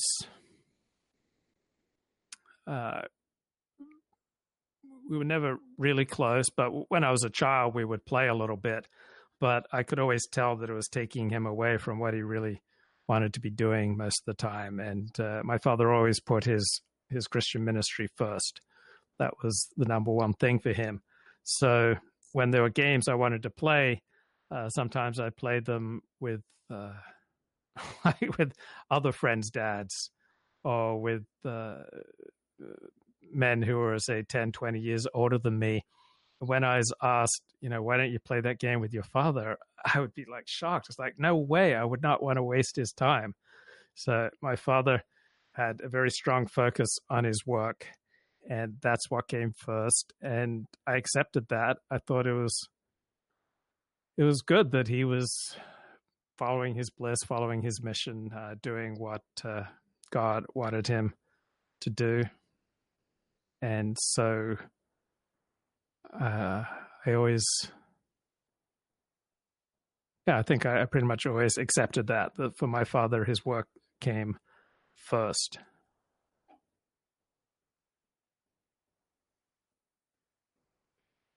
So on the other hand, I would often try to connect with my friends' fathers.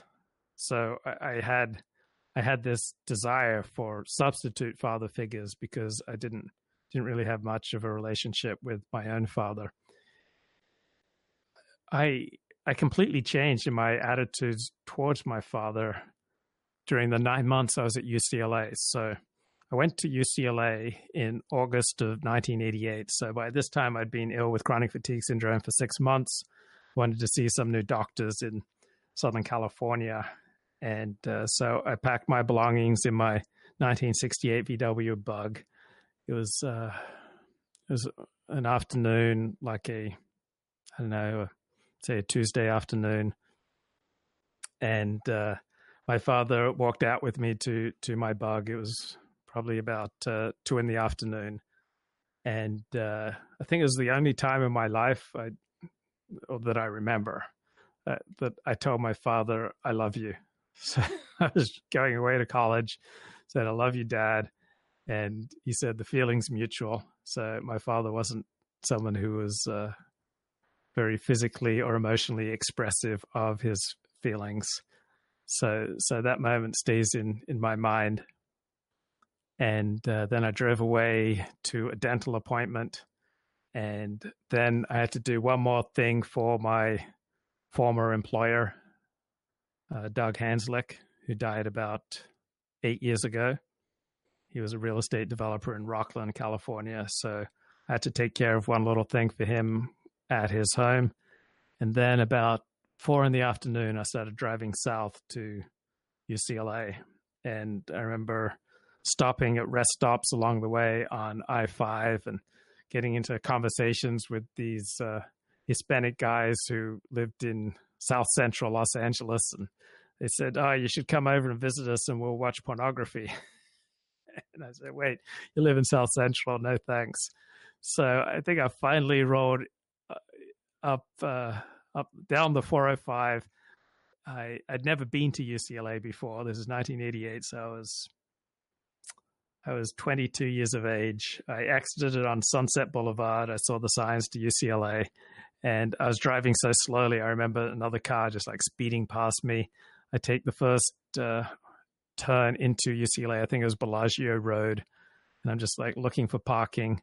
And I think I roll into UCLA about 3 a.m.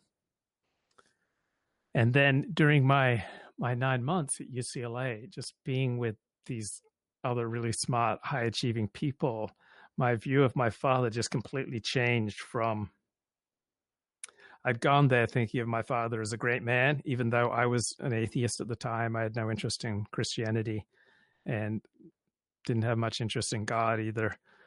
But I still thought of my father as a great man. But then during my 9 months at UCLA, I just came to see my father as an emotional cripple. And I came to see that my father had precipitated most of his own problems, such as with the church. And yeah, so I just went from kind of venerating my father as a great man to seeing my father as an emotional cripple, just from the 9 months that I was away at UCLA. That's when I fell under the spell of Dennis Prager. And so Dennis Prager became a substitute father figure for me. So my father's last years, there were quite a few unpleasant things that he had to undergo. My father would always try to get the most out of his time once he became a Christian. So he would often read while he was biking. He'd be biking along and he'd have a book on the handlebars.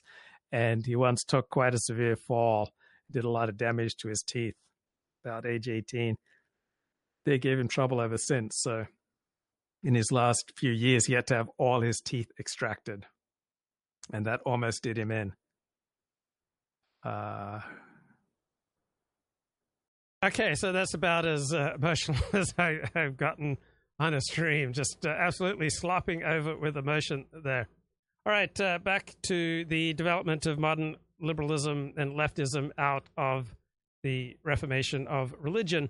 So 16th century, 17th century, where once social and political standing was primarily determined by your abilities with the sword, right? Now success and social standing depended upon continuous reflection, foresight, calculation, self-control, precise and articulate regulation of one's own affects, knowledge of the whole terrain, human and non-human, in which one acts. This becomes more and more indispensable preconditions of social success, and this is the current dispensation upon which we operate. If you take into consideration everything you do and say and how that might affect other people and how that affects your own social standing, right, you increasingly minutely manage your own life rather than just reacting, rather than just, coming from your traditional impulses. Then the more you are suited for success in today's world, where the liberal left controls almost all of our institutions. So the more modern the man, the more he molds himself deliberately to be this strategic, autonomous, self-possessed agent who tries to steer his way through life on the basis of reason. So the more modern you become, the more disposed you become to observing yourself, observing others, and constantly fine-tuning your own behavior. So when you're at court, or even online, or moving in the world today, all right, you have to consider the intertwining of all your activities with all your words, how that's going to affect everybody else in your life. So you're inevitably confronted and compelled to observe constant vigilance and to subject everything that you say and everything you do to minute scrutiny. So this is when the Western man becomes psychological, where he develops more precise observation of himself and other people in terms of motives and causal connections, where he develops vigilant self-control and perpetual observation of others. These become the building blocks of social self-preservation. So social status increasingly depends upon how well you wield words rather than swords, how closely you adhere to stylistic conventions, to the forms of social intercourse, to how well you mold your emotions to the situation. Do you develop a facility with courtesy? Do you understand the importance of good speech and conversation? And you are expected to develop good taste. This achieves new prestige value. Members at court listen with growing sensitivity to nuances of rhythm, tone, and significance to the spoken and written word. So plebeian expressions have to be eliminated, replaced by a language that is courtly, that it possesses good etiquette, that is clear, transparent, precisely regulated. So this is kind of the opposite of clinging to your guns and religion. And this is the way the modern liberal left operates. And if you want to succeed in the modern world, it helps to have all these skills. So with globalism, with technology, we're increasingly living in closer proximity, virtually and realistically. We are bound to one another in ever more complex relations of social and functional interdependence. So our chains of social dependency become lengthier and more elaborate, right? And so as these chains become more strong and more elaborate, then the more strenuous becomes demands on our drive control. Until this control is instilled in the individual from his earliest years as an automatic thing, as a self-compulsion that he cannot resist even if he consciously wishes to. So you get the moderation of spontaneous emotion, you get the extension of mental space beyond the moment into the past and the future. You start connecting events in terms of cause and effect, not as, timeless, eternal properties, but you get a specific transformation in the human makeup as the state develops a monopoly on physical violence, and we become ever more socially interdependent. So we get an ever-widening segment of the population from the top down that develops the strict, continuous, and uniform modes of control of our basic drives. So you sometimes see with older people that they lose control of these basic drives, and they start speaking in inappropriate ways. All right, they break conventions. So these interventions were not, at first implemented on the unwashed, uneducated masses, but they were first undertaken by the various elites who then assumed responsibility for inculcating stricter control of impulses and emotions in their social inferiors. And then this function was democratized throughout the bourgeois family. So the older feudal nobility basked in its open displays of contempt for the wretchedness of the lower orders. But now, the quintessential ambition of the modern elites is to make over the whole of society, to change the lives of everyone, to make everyone conform better to these models which carry strong conviction among these elites. So modern elites are more egalitarian, they are less openly arrogant, but they are also more meddlesome, more paternalistic, and less tolerant. They believe that they embody universal ideas. They see themselves not so much as superior, but more advanced, more educated, and so they feel a special responsibility to reform those who have not yet achieved this elevated state. So we'll play a little bit here from N.S. Lyons from his Substack. Brought to you by audio.ai. I was in the middle of working on a rather different long essay when eventually I came to the conclusion that I had little choice but to write this one defeated in the way. Okay, so can't a culture have both? Can't it both be individualist and have strong internal cohesion, high social trust? To some degree. So Australia is individualist, though less individualist than America. It has high social trust and high social cohesion, though less social trust and less cohesion than it had prior to the 1970s. So to some degree, but generally speaking, autonomy and cohesion are at odds. So I read a good book, guys. So let me find this book here. It came out in 2015, Key Concepts in Politics and International Relations. So this book does an excellent job of just spelling out, making explicit, the building blocks of political analysis. Most people can't form a coherent political philosophy. They're not literate in the basics of political philosophy. So there's an entry on about 100 different parts of modern politics. One entry is on multiculturalism, and it notes that one key source of multicultural thinking stems from the attempt to refashion liberal beliefs, which came from Protestantism, to take into account the importance of communal belonging. So liberalism is all about individuals being autonomous, self-regulating, and born with inalienable rights. But this leaves people feeling isolated and disconnected, and people are happier the more interconnected their lives, all right? As C.S. Lewis put it, the price of freedom is loneliness. Happiness comes from ties. So with multiculturalism, it's really a form of group nationalism, right? Because individuals are not primarily individuals, right? They are primarily embedded in a tribe, or a family, an extended family, or a nation, all right? We derive our understanding of the world, our hero system, meaning our framework of moral beliefs, our sense of personal identity, largely from the community, the culture, the people, the family, the tribe in which we live and develop. So according to multiculturalism, this means that these different cultures need to be protected and strengthened, particularly when they belong to minority groups. So this demands an emphasis on the politics of recognition, which many people on the alt-right wanted recognition for their type of politics, and self-determination. Right, so multiculturalists generally endorse value pluralism, says that people are bound to disagree about ultimate ends in life, and therefore all beliefs are equally legitimate. Now, how do we go back to monocultural nation states? Right, that can only be done by enforced assimilation or expulsion of ethnic and cultural minorities. Most common criticism of multiculturalism is that it is an enemy of social cohesion, and it is. Right, shared values and a common culture are usually a necessary precondition for a stable and successful society.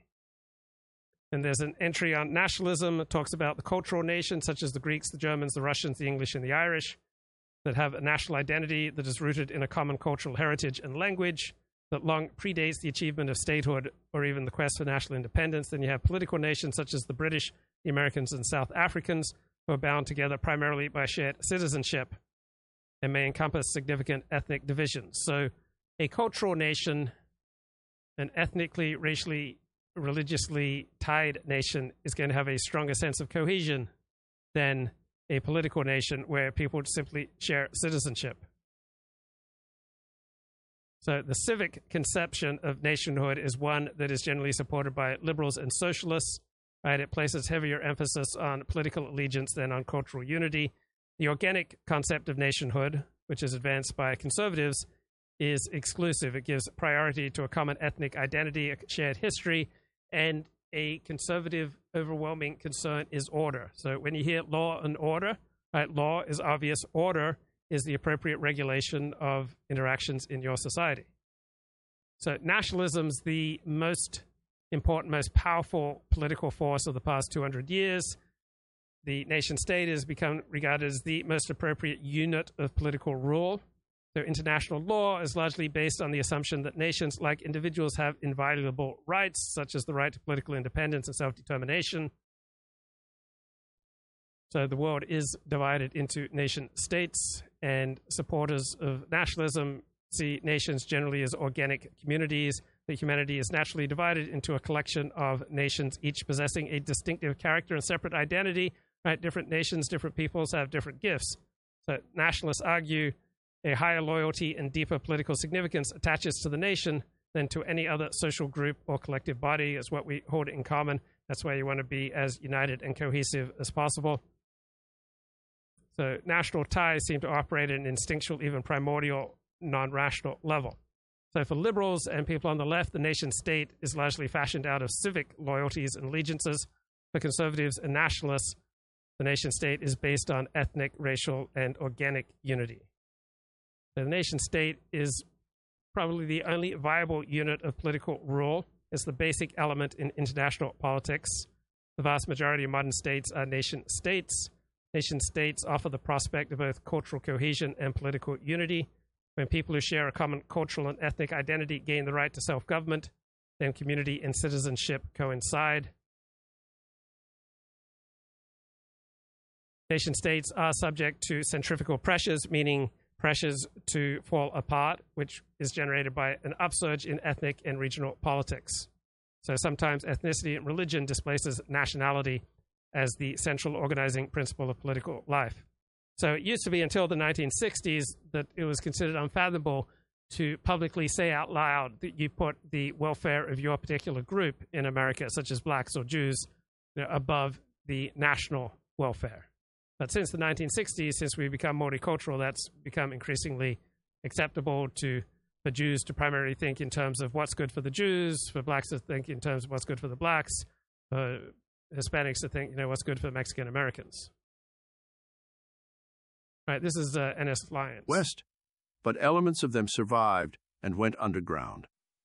The fundamental feature of these ideologies was that they were collectivist, of economic class or ethnic nationality, and by dispensing with the rights. How would I explain Finland, asked the chat, and their high levels of social cohesion and happiness, while also having high levels of trust in public institutions and personal freedoms? Okay, how would I explain Finland? I would explain it by assuming that Finland is filled with Finns. And as I look at Wikipedia, Finland is 92% Finns. All right? It is overwhelmingly a coherent, cohesive majority nation state. All right? So minorities make up only about 8% of Finland. So yeah, that's how I would explain the high level of cohesion, cohesiveness, social trust. People in Finland feel like the government is on their side. While people in America often feel like the government is working against them. So that's how I would explain Finland's success. It's filled with Finns. If Finland became filled with people who are not Finns, I suspect these virtues of Finland would diminish.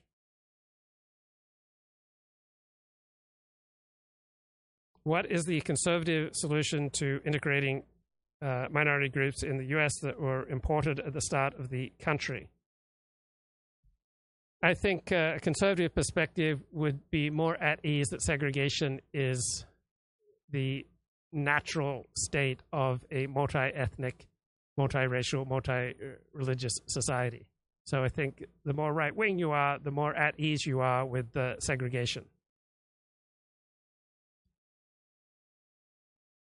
And the chat says, just enforce the law. Those who can make it will make it, and those who won't will be in prison. So also, the more right-wing you are, the more skeptical you are about government having the power to assimilate people who, over hundreds of years, have not, generally speaking, proved assimilable. Of the sovereign individual, they were also inevitably totalitarian. Today, a left-wing strain of these ideologies has re-emerged as a form of neo-Marxism mutated by postmodern critical theories, becoming the ideology of the new faith. This ideology is fundamentally anti-liberal in origin and outlook. It is also fundamentally collectivist, emphasizing the abstract rights of identitarian groups, race, gender. Well, individualism is not natural, right? We didn't survive through hundreds of thousands of years of evolution individually, all right? Collectivism, group identity is far more powerful, far more natural, far more evolutionarily adaptive than individualism. Now, you can have greater or lesser levels of individualism that may still be adaptive in particular situations. But generally speaking, the normal, natural, and healthy thing is to have a primary identity that is not as an individual, but as a member of a family, an extended family, a tribe, or a nation. So to the extent that the anti-liberal movement is prioritizing group identity over individual identity, generally speaking, that will be more adaptive, more powerful, will make people happier. Right? Group strategies, generally speaking, outcompete individualist strategies. Sexuality, etc., over the individual, much as Marxism put class ahead of the individual, with murderous results. Now this revolutionary anti-liberal ideology is engaged in a struggle to overthrow and replace liberalism. Okay, not every anti-liberal movement is murderous, all right? Putting group identity ahead of individual identity does not inevitably lead to genocide. Threatening to return us to an age of either totalitarian oppression or primitive tribalism. The paleoliberals.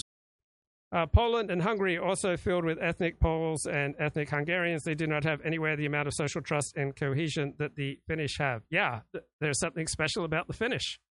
And once you replace the Finnish with other groups, including the Poles and the Hungarians, it's not going to be as cohesive and successful a nation state. Right? The Finns evolved in very harsh conditions, and they created a very powerful, effective, cohesive people. And you just can't replace them and maintain the great things that the Finns have accomplished. The answer is, based on this analysis, fairly straightforward. Liberalism must be reinforced by the renewal and reapplication of greater liberalism. That is, when the classical values of liberalism are restored to predominance in society, most importantly the preeminence of the individual over the collective, then the challenge to Western liberalism will be defeated and liberal democratic civilization saved. There is, however, another powerful frame through which to analyze the emergence of the revolution and its ideology, as the inevitable product of liberalism itself. This is the view of a philosophical camp of the counter-revolution that I will call the post-liberals. The post-liberal argument was in recent years, perhaps best first articulated by Polish philosopher Ryszard Legutko in his 2016 book, The Demon in Democracy: Totalitarian Temptations in Free Societies. But it was most powerfully expressed, in the English-speaking world, by Patrick Deneen's 2018 book, Why Liberalism Failed. Simplified, that argument goes like this. Liberalism made the radical autonomy of the individual its greatest good and highest goal. To achieve this total autonomy. Right. Is there anything more important than the total autonomy of the individual? And I'd say, yeah, the success of your people, your nation, your tribe, your community, right? That's, generally speaking, more important than the total autonomy of the individual, right? The idea of total autonomy of the individual is incredibly maladaptive. We obviously did not evolve on patterns of, total autonomy of the individual. Man had to be freed from all external limits. On one hand, liberalism unleashed the power of technology and the machine of consumer capitalism with a mission to conquer nature and free us from all the material limits and wants imposed by her in her cruelty. On the other hand, liberalism, far more influenced by the philosophy of Jean-Jacques Rousseau than it would admit, set out to free man from all limits of inherited culture, religion, custom, tradition, hierarchy, place, behavioral norms, associations, and relationships, all of which came to be seen as obstacles of oppression standing in the way of the full realization of individual desire and liberty, as presumed to have once existed in a fantastical state of nature, present before the corruption of history and its sins. But there is a profound irony at the heart of liberalism, as Deneen writes. The more completely the sphere of autonomy is secured, the more comprehensive the state must become. The more individuals are liberated from associations and traditions, the more there is a need to regulate behavior through the imposition of positive law, because the rights of individuals must be attained and guaranteed by something, and the state is the only option. Moreover, as the authority of social norms dissipates, they are increasingly felt to be residual, arbitrary, and oppressive, motivating calls for the state to actively work toward their eradication. This cycle is self-reinforcing, as lighter and lighter burdens of obligation, responsibility, and restriction on individual desire and self-expression are felt to be intolerable. So from any traditional perspective, the idea that you make as a preeminent value the individual's, autonomy is hard to fathom. Right, back to this book on political concepts. Talked about those who criticize the nation-state ideal point out that a true nation-state can be achieved only through a process of ethnic cleansing, or nation-states are always primarily concerned with their own strategic and economic interests and therefore are an inevitable source of conflict or tension in international affairs. Yes, nation-states are an inevitable source of conflict or tension, but what's the alternative? The alternative is some kind of globalism. So nationalism is the belief that the nation is the central principle of political organization. That's the most powerful animating force in politics over the past 200 years. Nationalism is based on two core assumptions: that humanity is naturally divided into distinct nations, meaning distinct peoples, and second, the nation is a political community in the sense that it is the most appropriate and perhaps only legitimate unit of political rule. So liberal nationalism assigns to the nation a moral status similar to that of the individual. So liberal nationalism assumes that nations have rights just as individuals have rights, such as the right to self-determination. So liberal nationalism holds that all nations are equal and that the nation-state ideal is universally applicable. Conservative nationalism, to which I subscribe, is concerned less with the principled nationalism of self-determination, more with the promise of social cohesion and public order embodied in the sentiment of national patriotism. So a consciousness of nationhood is rooted in the idea of a shared past. So nationalism becomes a defense of traditional values and institutions that have been endorsed by history. So people on the right are much less likely to experiment with ways of organizing families and relations between the sexes, relations between adults and children, relations within communities than people on the left. So for 200 years, nationalism has shaped the world, making it the most successful of political creeds. Fear of disorder and social instability, right? That's probably the number one fear for people on the right. It's been a fundamental and abiding concern of Western political philosophy. Order attracts unqualified approval from political theorists, but there are deep differences regarding the most appropriate solutions to the problem of order. So at one extreme, you have Thomas Hobbes arguing that absolute government is the only means of maintaining order, because the principal human inclination is a perpetual and restless desire for power, ceasing only in death. I am a Hobbesian, all right? I believe that without government, life will generally be short, nasty, brutish. In modern politics, the conservative view of order is linked closely to law. Law and order, a single fused concept. Domestic order is best maintained through a fear of punishment and strict enforcement of law and stiff penalties and respect for traditional values. These are the moral bedrock of society. That's what I subscribe to. And then a little critique here of modernism, right? The postmodern critique of modernism is that it is impossible to establish objective truth and universal values. So the postmodernist has an incredulity towards meta-narratives. So postmodernism is the attitude that no one narrative, no one system is sufficient to explain the complexity of reality. So to that extent, I am postmodern. Realism, right? That is political theorizing that is realistic in the sense that it is hard-headed about human nature and devoid of wishful thinking and deluded moralizing. So key early thinkers in this tradition include Niccolo Machiavelli and Thomas Hobbes. So the realist international theory is primarily about power and self-interest. We assume that states will try to be as powerful as they can, that human nature is characterized by selfishness and greed, and that states exhibit the same characteristics. And as states operate in a context of anarchy, there's no higher authority to which one can turn to effectively arbitrate your dispute with another state. States are forced to rely on self-help, and so they must prioritize security and survival. So realist theory can be summed up in this equation: egoism plus anarchy equals power politics. So realism is probably the oldest theory of international politics. It can be traced back to Thucydides' account of the Peloponnesian Wars, fought 431 to 404 BCE, and to Sun Tzu's classic work on strategy, The Art of War, written at roughly the same time in China.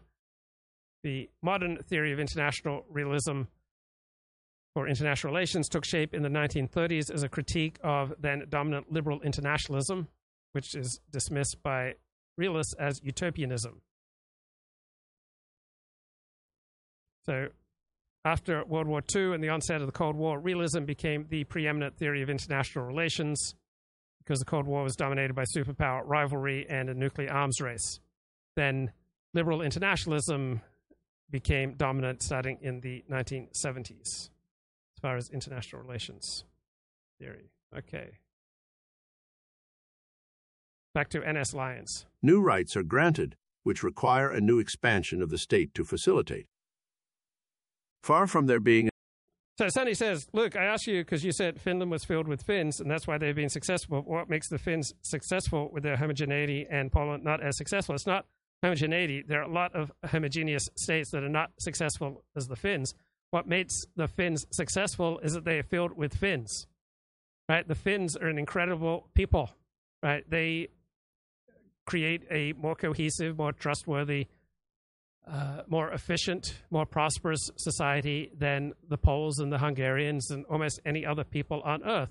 I think they have evolved to survive very harsh winters and to deal with some very nasty neighbors. And so the less intelligent and the less pro-social of them died out, right? They did not pass on their genes. And so that's kind of my cold winters theory for why the Finns are so incredibly successful. An inherent conflict between the individual and the state, as so much of modern political reporting would suggest. Liberalism establishes a deep and profound connection. Its ideal of liberty can be realized only through a powerful state. If the expansion of freedom is secured by law, then the opposite also holds true in practice. Increasing freedom requires the expansion of law. Thus, liberalism culminates in two ontological points: the liberated individual and the controlling state, Deneen argues. Hobbes's Leviathan perfectly portrayed those realities.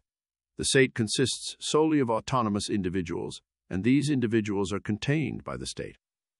Thus, this very liberation in turn generates liberalism's self-reinforcing circle, wherein the increasingly disembedded individual ends up strengthening the state that is its own author. And simultaneously, in this world, gratitude to the past and obligations to the future are replaced by a nearly universal pursuit of immediate gratification, culture, rather than imparting wisdom and experience of the past, so as to cultivate virtues of self-restraint and civility, becomes synonymous with hedonic titillation, visceral crudeness, and distraction, all oriented toward promoting consumption, appetite, and detachment. As a result, superficially self-maximizing, socially destructive behaviors begin to dominate society. So in case I wasn't clear earlier, I'm sure there are 99% of relatively homogeneous states, right? States that are 90% plus of one ethnicity are not nearly as successful as the Finns. There's something special about the Finns, and I would assume that has something to do with how they evolved in a particularly harsh climate to build a cohesive nation. This is almost the polar opposite of the classical and traditional Christian conceptions of liberty, which did not mean being free. And Poland gets pretty cold too. They also have very aggressive neighbors on all sides. Must be more than that. Yeah, so a people, a culture is the combination of particular sets of genetics combined with particular environment. And so the combo of the Finns' genetics and environment has produced a super group of people. Free to do whatever one wished in the pursuit of pleasure, but being free from enslavement to one's base appetites, a condition predicated on the cultivation of a just and discriminating self-rule, through which one could, through the alignment of inner virtue with action and the fulfillment of duties and obligations, achieve over the course of one's life a lasting sense of meaning and happiness. Instead, in the end, freed into a state of atomization by liquid liberal modernity, we today find ourselves as individuals, replete with rights and defined by our liberty, but right, that's not a recipe for happiness, all right? If you're all about your rights and your liberties and your autonomous, pursuit of, whatever is important to you, right, that leads to loneliness, fragmentation, and dislocation, and society and communities deteriorate if this is the dominant way of thinking. So we seem to have reached perhaps an endpoint in liberalism with this veneration of the autonomy of the individual, so much so that individuals now can choose their own sex. Insecure, powerless, afraid, and alone. The result has been the emergence of totalitarian ideologies, like the budding New Faith, with their characteristic politicization of everything but, far from being outside forces assailing Enlightenment liberalism. They are, in this view, ideological products inevitably generated by late-stage liberalism's own internal contradictions. Thus, as Deneen puts it, liberalism has failed because liberalism has succeeded. As it becomes fully itself, it generates endemic pathologies more rapidly and pervasively than it is able to produce band-aids and veils to cover them. What we face today is not a set of discrete problems solvable by liberal tools, but a systemic challenge arising from a pervasive invisible ideology. The problem is not just in one. So this idea that people are primarily individuals with certain inalienable rights, this is the dominant way of analyzing society, of propagating what is the good life, all right? You want freedom, you're an autonomous individual, you've got all these rights, you can go out there and make of yourself what you will, right? This has become the dominant mode of social analysis, of individual analysis, and is contrary to a traditional perspective, which I hold, that the most important thing about you is your family, your extended family, or the family or tribe that you converted to, right? The people that you spend time with, the people with whom you have the strongest attachments. That's the most important thing about you, generally speaking, rather than your individual nature and your so-called inalienable rights. Right? I don't see people primarily as individuals with inalienable rights, but you're embedded in a community, you're embedded in an extended family, you're embedded in a tribe or a nation, and you have to be able to successfully, navigate that family, that tribe, that community, that nation, and you will get most of your meaning, most of your happiness from your ties to your family and to your nation. Right? If you suffer from a dearth of meaning and purpose in your life, it's because you're disconnected from family, extended family, community, and tribe. Right? The price of freedom, as C.S. Lewis put it, is loneliness, and happiness comes from being tied down to very explicit ties of family and community and tribal obligations. Program or application, but in the operating system itself. It is almost impossible for us to conceive that we are in the midst of a legitimation crisis in which our deepest systemic assumptions are subject to dissolution. Taken to its logical conclusion, Deneen argues, liberalism's endgame is unsustainable in every respect. It cannot perpetually enforce order upon a collection of autonomous individuals, increasingly shorn of constitutive social norms, nor can it provide endless material growth in a world of limits. And the chat says you can't choose your own sex. Nobody says you can choose your own sex. Perhaps you may have heard of the transsexual movement, which is commanding precisely that individuals can change their sex. So even though your sex is in your chromosomes, you can always mutilate yourself to accommodate some delusion you have about whether you're, truly a member of the opposite sex from which you were born. And if I am right that the liberal project is ultimately self-contradictory, and that it culminates in the twin depletions of moral... So, question from the chat, do I think individualism that conservatives in the U.S. espouse, such as objectivism a la Ayn Rand, is antithetical to conservative values? Yes. I think libertarianism is like a possibly right-wing form of the left. I think it's delusional, it's dysfunctional. It does not make for happiness or effectiveness that a group strategy almost always outcompetes an individualist strategy. To the extent that people believe it, they will become less functional, less adapted to reality, less happy, less effective in life. So what is called right-wing in America is support for lower taxes and lower government regulation. There's nothing inherently right-wing about tax rates and government regulation, right? People who have strong, ethnic attachments, all right, are not particularly concerned about tax rates, right? What traditional understandings of right wing means that you're rooted with a particular people, right? You have strong ethnic ties and ties to tradition. It's not about reducing government regulation and reducing tax rates. That's a form of classical liberalism, which is not a traditional right-wing movement, right? Classical liberalism emerged as a rejection of what is traditionally right-wing. So people in Australia, in England, in America often confuse right-wing with being for lower taxes and for less government regulation. But being right-wing, that has virtually nothing to do with being right-wing. That's some development on classical liberal notions of total freedom of the market, right? Total maximum freedom for the market, right? That's not a right-wing value, because right-wing values are about order and tradition and ties to your particular people. Moral and material reservoirs upon which it has relied then we face a choice. We can either elect a future of self-limitation born of the practice and experience of self-governance in local communities, or we can back inexorably into a future in which extreme license coexists with extreme oppression. These are not completely new arguments, of course.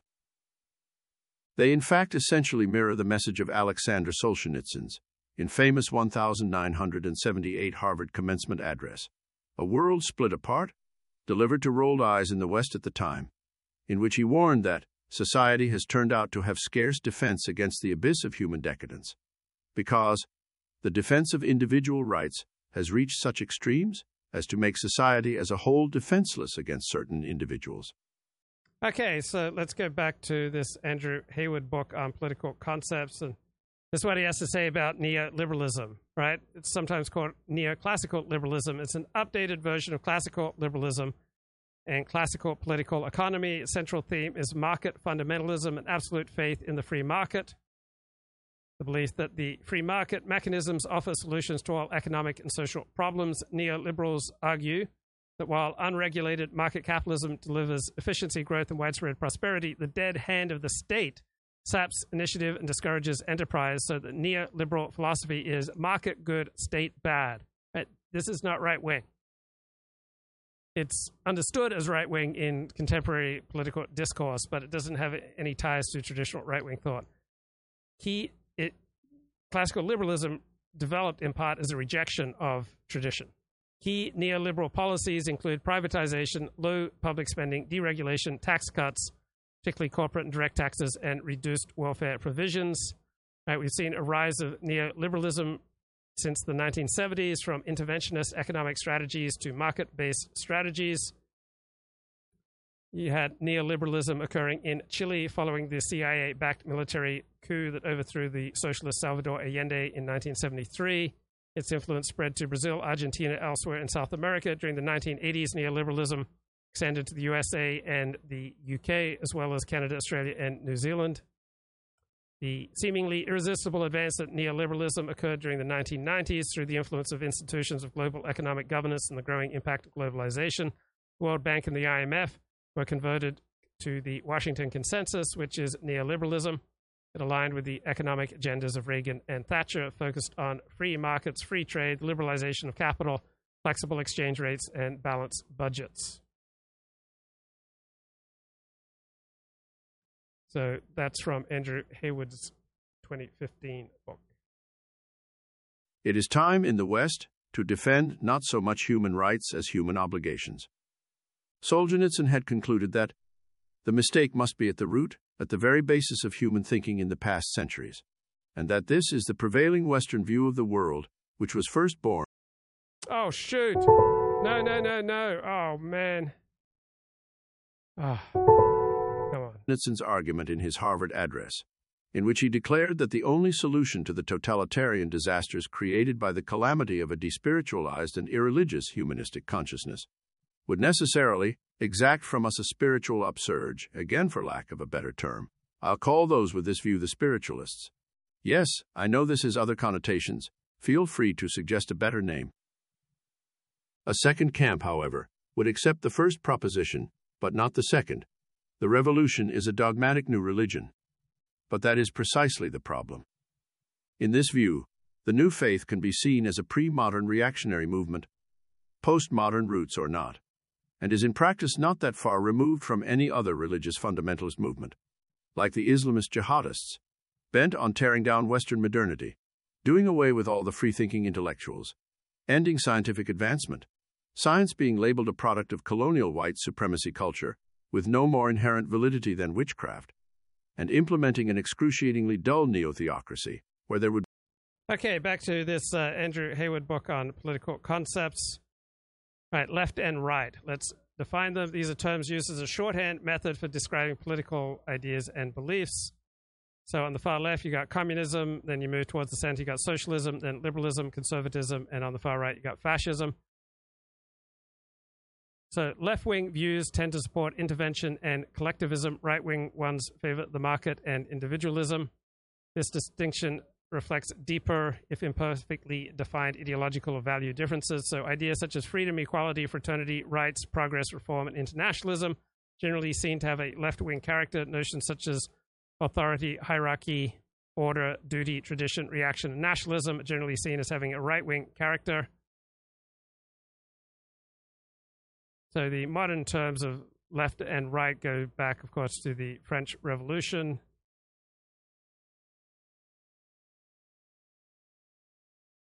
And is that it? Yep, that's it. Would be no further blasphemy, including no music, dancing, or fun, as it would presumably all be racist. I will call these people the rationalists. Scott Alexander and the rationalists might be mad, but I suspect many of them are already in this camp anyway. From this view, the proper response to the predations of the new faith is first to reinforce norms and structures of secular pluralism. Requiring someone to vocalize specific biology-defying gender pronouns they don't believe in, for example, is wrong precisely because it forces a religious belief system on them that they don't hold to. And this is just as much a problem for an atheist humanist as for a Christian. But, moreover, it is precisely their sort of disciplined rational thinking that will be necessary to inoculate people against the simplistic and irrational mental pathologies of the revolution. Additionally, this camp, which I assume would include the new atheists, would argue that since it was precisely organized religion that they and so many others were trying to free themselves from in the first place, and they have no desire to live under any, say, Christian integralist polity, any more than under the new faith, trying to revive religion would also be a major tactical error, more likely to push liberal-minded people away than draw them into solidarity with the counter-revolution. There is presumably a third camp that rejects the first premise that the new faith is a religion as well, but I can't then know. So there's a great book that came out in 2013, Predisposed Liberals, Conservatives, and the Biology of Political Differences. And it says that individual human genetic variation is substantial. Many people are uncomfortable with this fact, as they believe it opens the possibility that various ethnic, racial, and gender groups are genetically different. This concern is overblown. Within group, variation usually dwarfs variation between groups. That's not really an argument against the significance of group differences. So they tried to make the claim that humans are not particularly genetically distinct, and that the reality of individual level genetic variation fails to support the unsavory ideas of racists.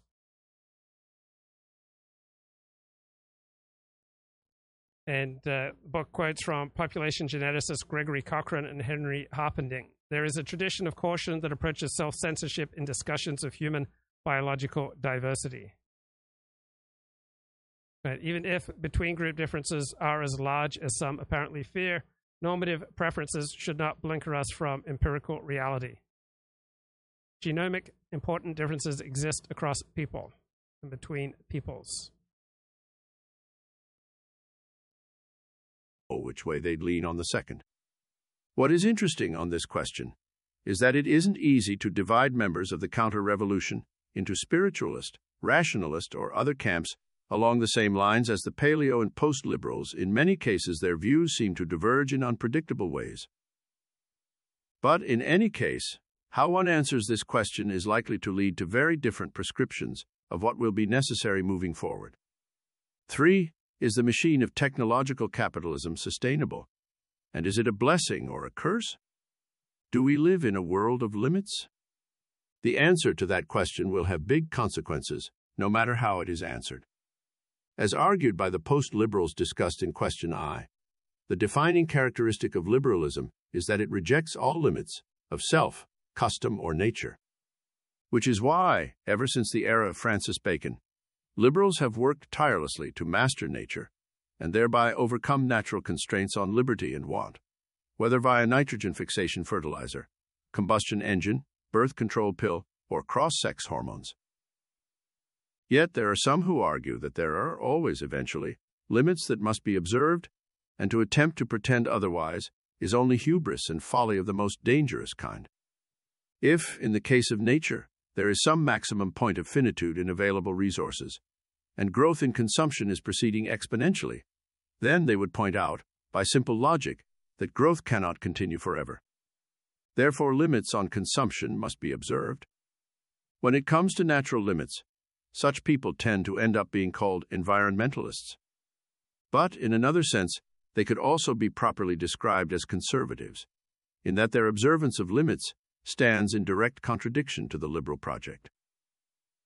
It is interesting. Here's a little bit more from this terrific 2013 book, Predisposed. So the political left has been associated with support for equality and tolerance of departures from tradition. Right? The right is more supportive of authority, hierarchy, and order. That time-tested ways of organizing families and communities and nations are usually superior to innovative ways. And the authors of this book, Predisposed, Liberals, Conservatives, and the Biology of Political Differences, say that we should accept the political orientations are connected to deep physio-cognitive predispositions in a broadly predictable fashion. And so they want to reject two widely accepted assertions. The first is that all politics is culturally and historically idiosyncratic. If that's true, it becomes pointless to generalize about political divisions. Second assertion is that though human physical traits vary, we all share the same basic psychological, emotional, and cognitive architecture. Right? If human architecture is all the same, it follows that differences in politics cannot be more than skin deep, and that physio-cognitive predispositions are irrelevant. But these assertions are incorrect. They have it backwards. Right? Politics is universal. Human nature varies. Evolution is the process of species adapting to their environments, and because the environment itself is a moving target, the process never ends. But evolution is not a destination. It is a temporary, often lagging accommodation to environmental realities that exist at a certain time and place. The environment shifts again. Evolution will move in a different direction. So no genetically based political predisposition is rightly viewed as more or less evolved. So when you lived in hunter-gatherer societies prior to the advent of mass agriculture, life was short and filled with remarkable range of threats. So selection pressures in such environments favored individuals with a higher degree of negativity bias, tend to be people on the right? People who approach novel situations with great caution, people who are loyal to their group and who are suspicious of outsiders. These would be the individuals most likely to avoid danger, so they'd be less likely to open themselves up to situations in which they would be vulnerable. Such individuals would be responsive and attentive to threats. This would produce individuals who, in a modern state, would display conservative political predispositions. Then there were environments where individuals who tried new things, who opened themselves up to members of out groups, right, and had little negativity bias. All right, there are many environments in which these people were rare because that was a losing long-term strategy. But social units isolated from threat for a long period of time, probably developed permitted the development of proto-liberals in the mix, but most hunter-gatherer groups would have needed to keep a constant eye on the horizon and even the next hut. So these were conservative societies. They did not make big changes.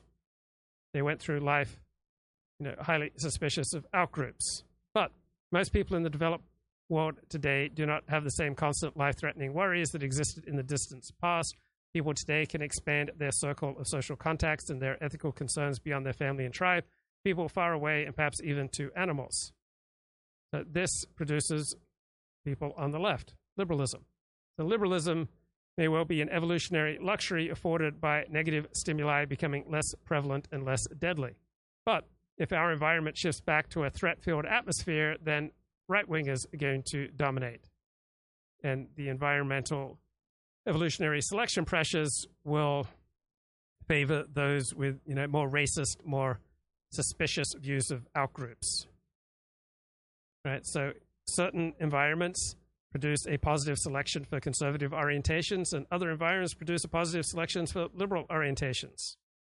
So orientation towards outgroup, openness to new experiences, and heightened negativity bias, fit more naturally with left and right divisions than economic issues, right? Economic issues are secondary.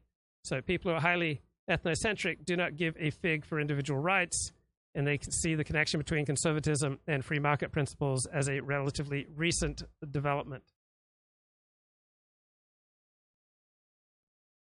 To observe that, in the United States, mainstream conservatives and liberals tend to each represent one side of the single coin that is liberalism, generally speaking. Liberals approve of the abolition of limits on custom, behavior, and relationships, but frown at the subjugation of nature in the pursuit of limitless consumption. Conservatives, meanwhile, approve of the material bounty that comes from the overcoming of nature and her supposed limits, but oppose the tearing down of limits of the social and moral variety. The private jet flying, globe-trotting neoliberal, socially liberal but fiscally conservative multinational executive who occasionally makes concerned noises about climate change or human rights over cocktails in Dubai is probably closer to adopting his final form as a true liberal. There are again two camps that tend to emerge here. Fortunately, this time someone else has already come up with some good names for them. That someone was Charles C. Mann, in his book The Wizard and the Prophet, in which he examines two distinct philosophical orientations through the lives of two characteristic figures, William Vogt and Norman Borlaug.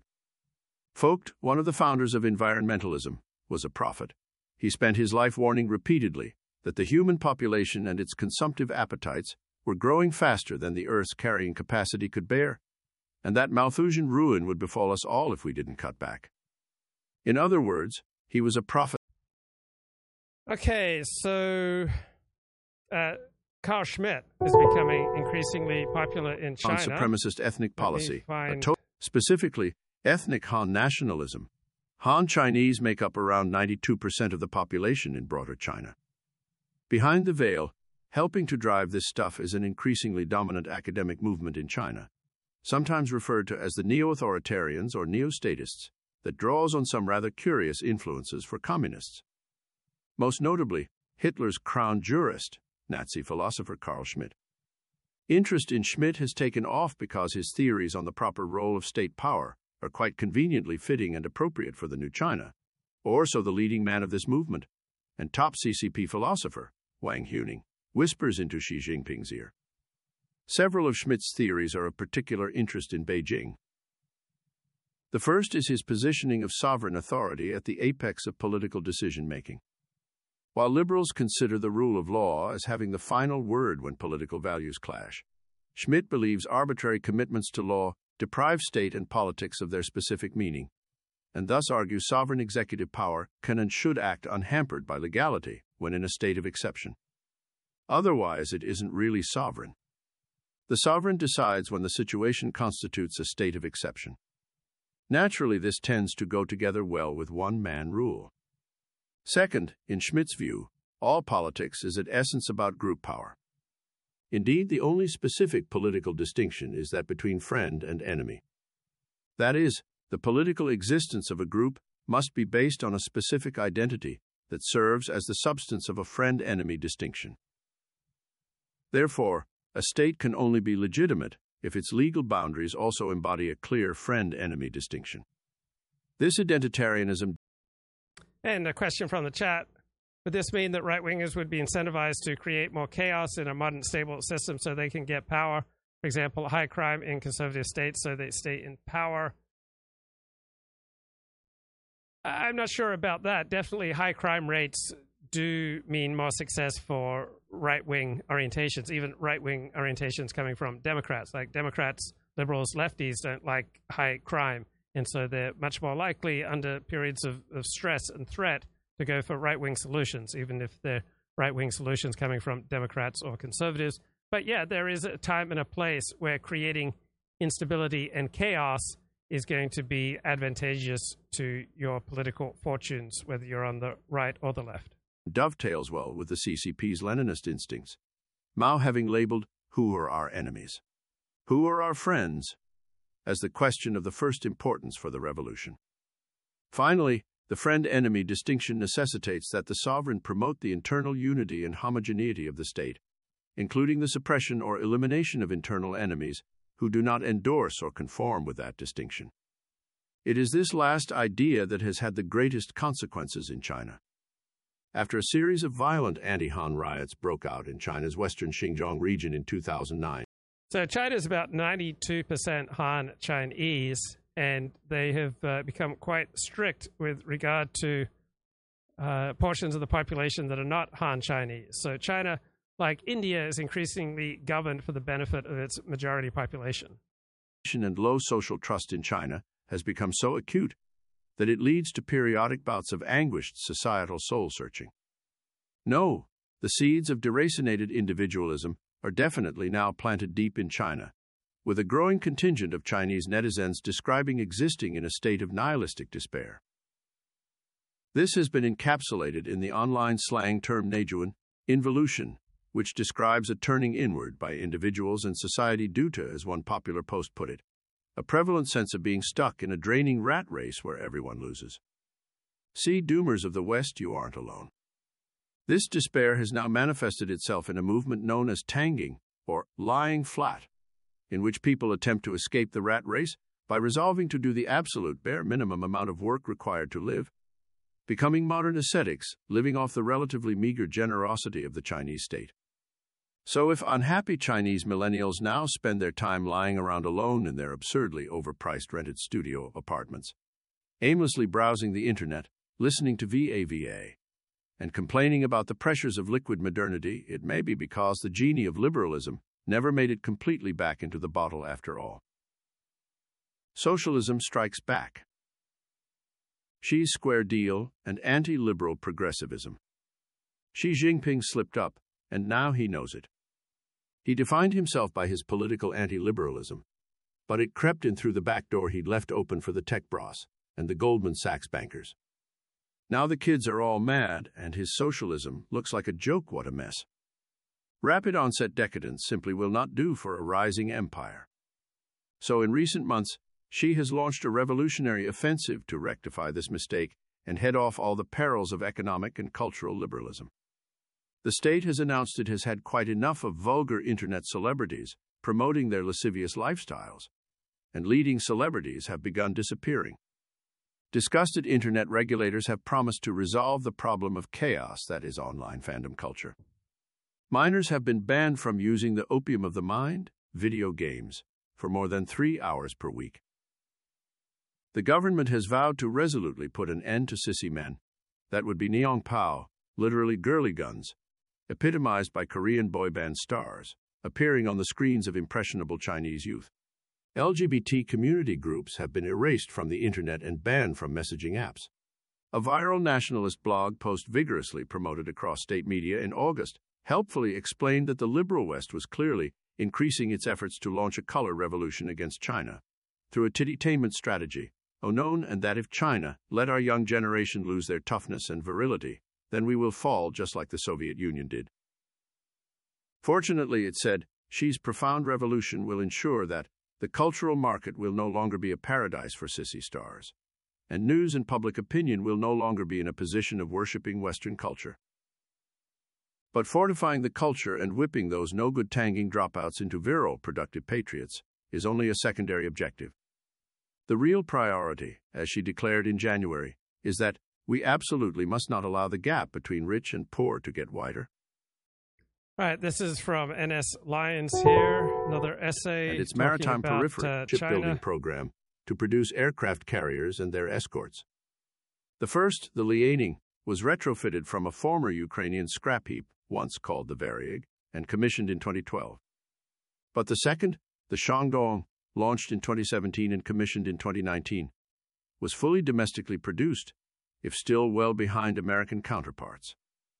The third, nearing completion in a Shanghai shipyard, is expected to be considerably larger and more advanced, including with modern electromagnetic launch technology. The keel has already been laid for a fourth. 2 more, this time nuclear-powered, are expected to be added eventually, bringing the number of carrier battle groups China aims to field by mid-century to 6. Now, the most striking thing about this is that China has worked very hard over the last 2 decades to pioneer and mass-produce a whole generation of cheap and deadly asymmetric anti-access area denial weapons, such as the DF-21D carrier-killer anti-ship ballistic missile, advanced sub- and air-launched cruise missiles, and swarms of various drones, all specifically designed to make the aircraft carrier obsolete as a weapon of modern, high-intensity warfare.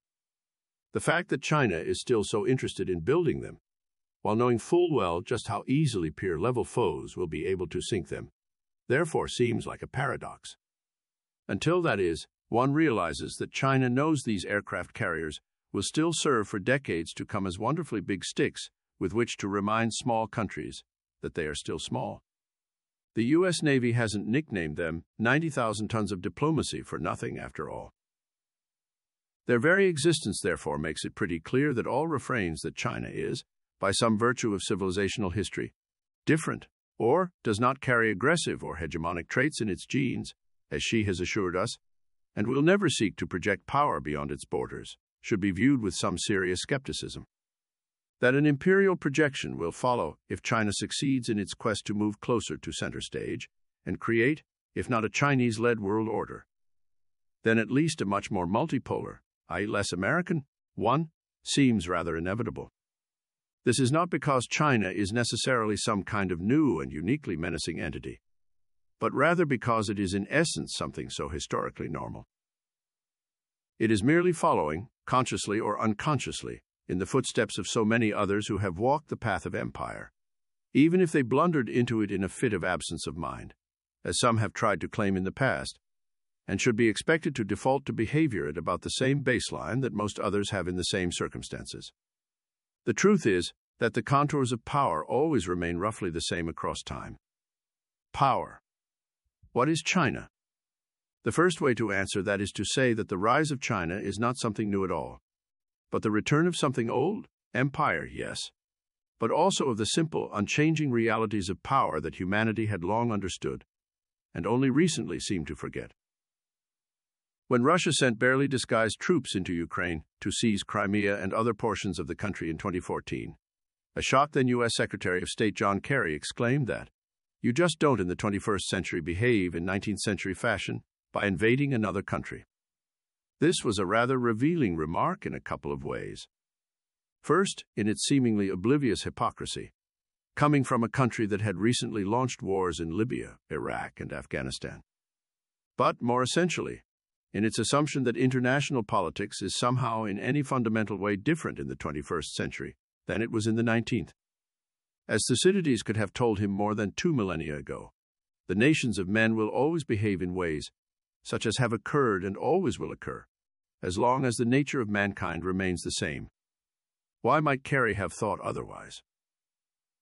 Perhaps because he was still in the grip of a rather odd ideological phenomenon that seemed to seize much of the West in the unique period that followed the end of the Cold War. This was a period in which American hyperpower became so all-encompassing that some living in the world that power had created seemed to forget that it even existed, like fish unaware of the water in which they swam. Simultaneously, the collapse of the Soviet Union seemed like proof that a triumphant liberalism was the ideological end of history. So Russia and China are much friendlier to realism as a foreign policy than the United States. So the United States is much more into liberal internationalism, and it's a luxury that the United States could engage in when they were the one sole superpower in the world, as they pretty much were from 1990 until perhaps 2012, 2015.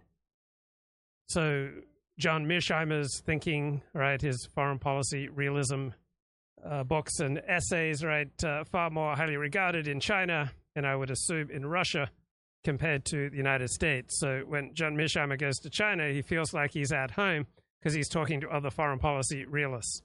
So China and Russia, they don't have the luxury of being liberal internationalists, right? They are in a difficult situation, right, just like Israel, and so they have to be realist. The United States, because it's been the dominant power, it's been the world's number one economic power since about the 1880s, and then became the world's number one military power during World War II.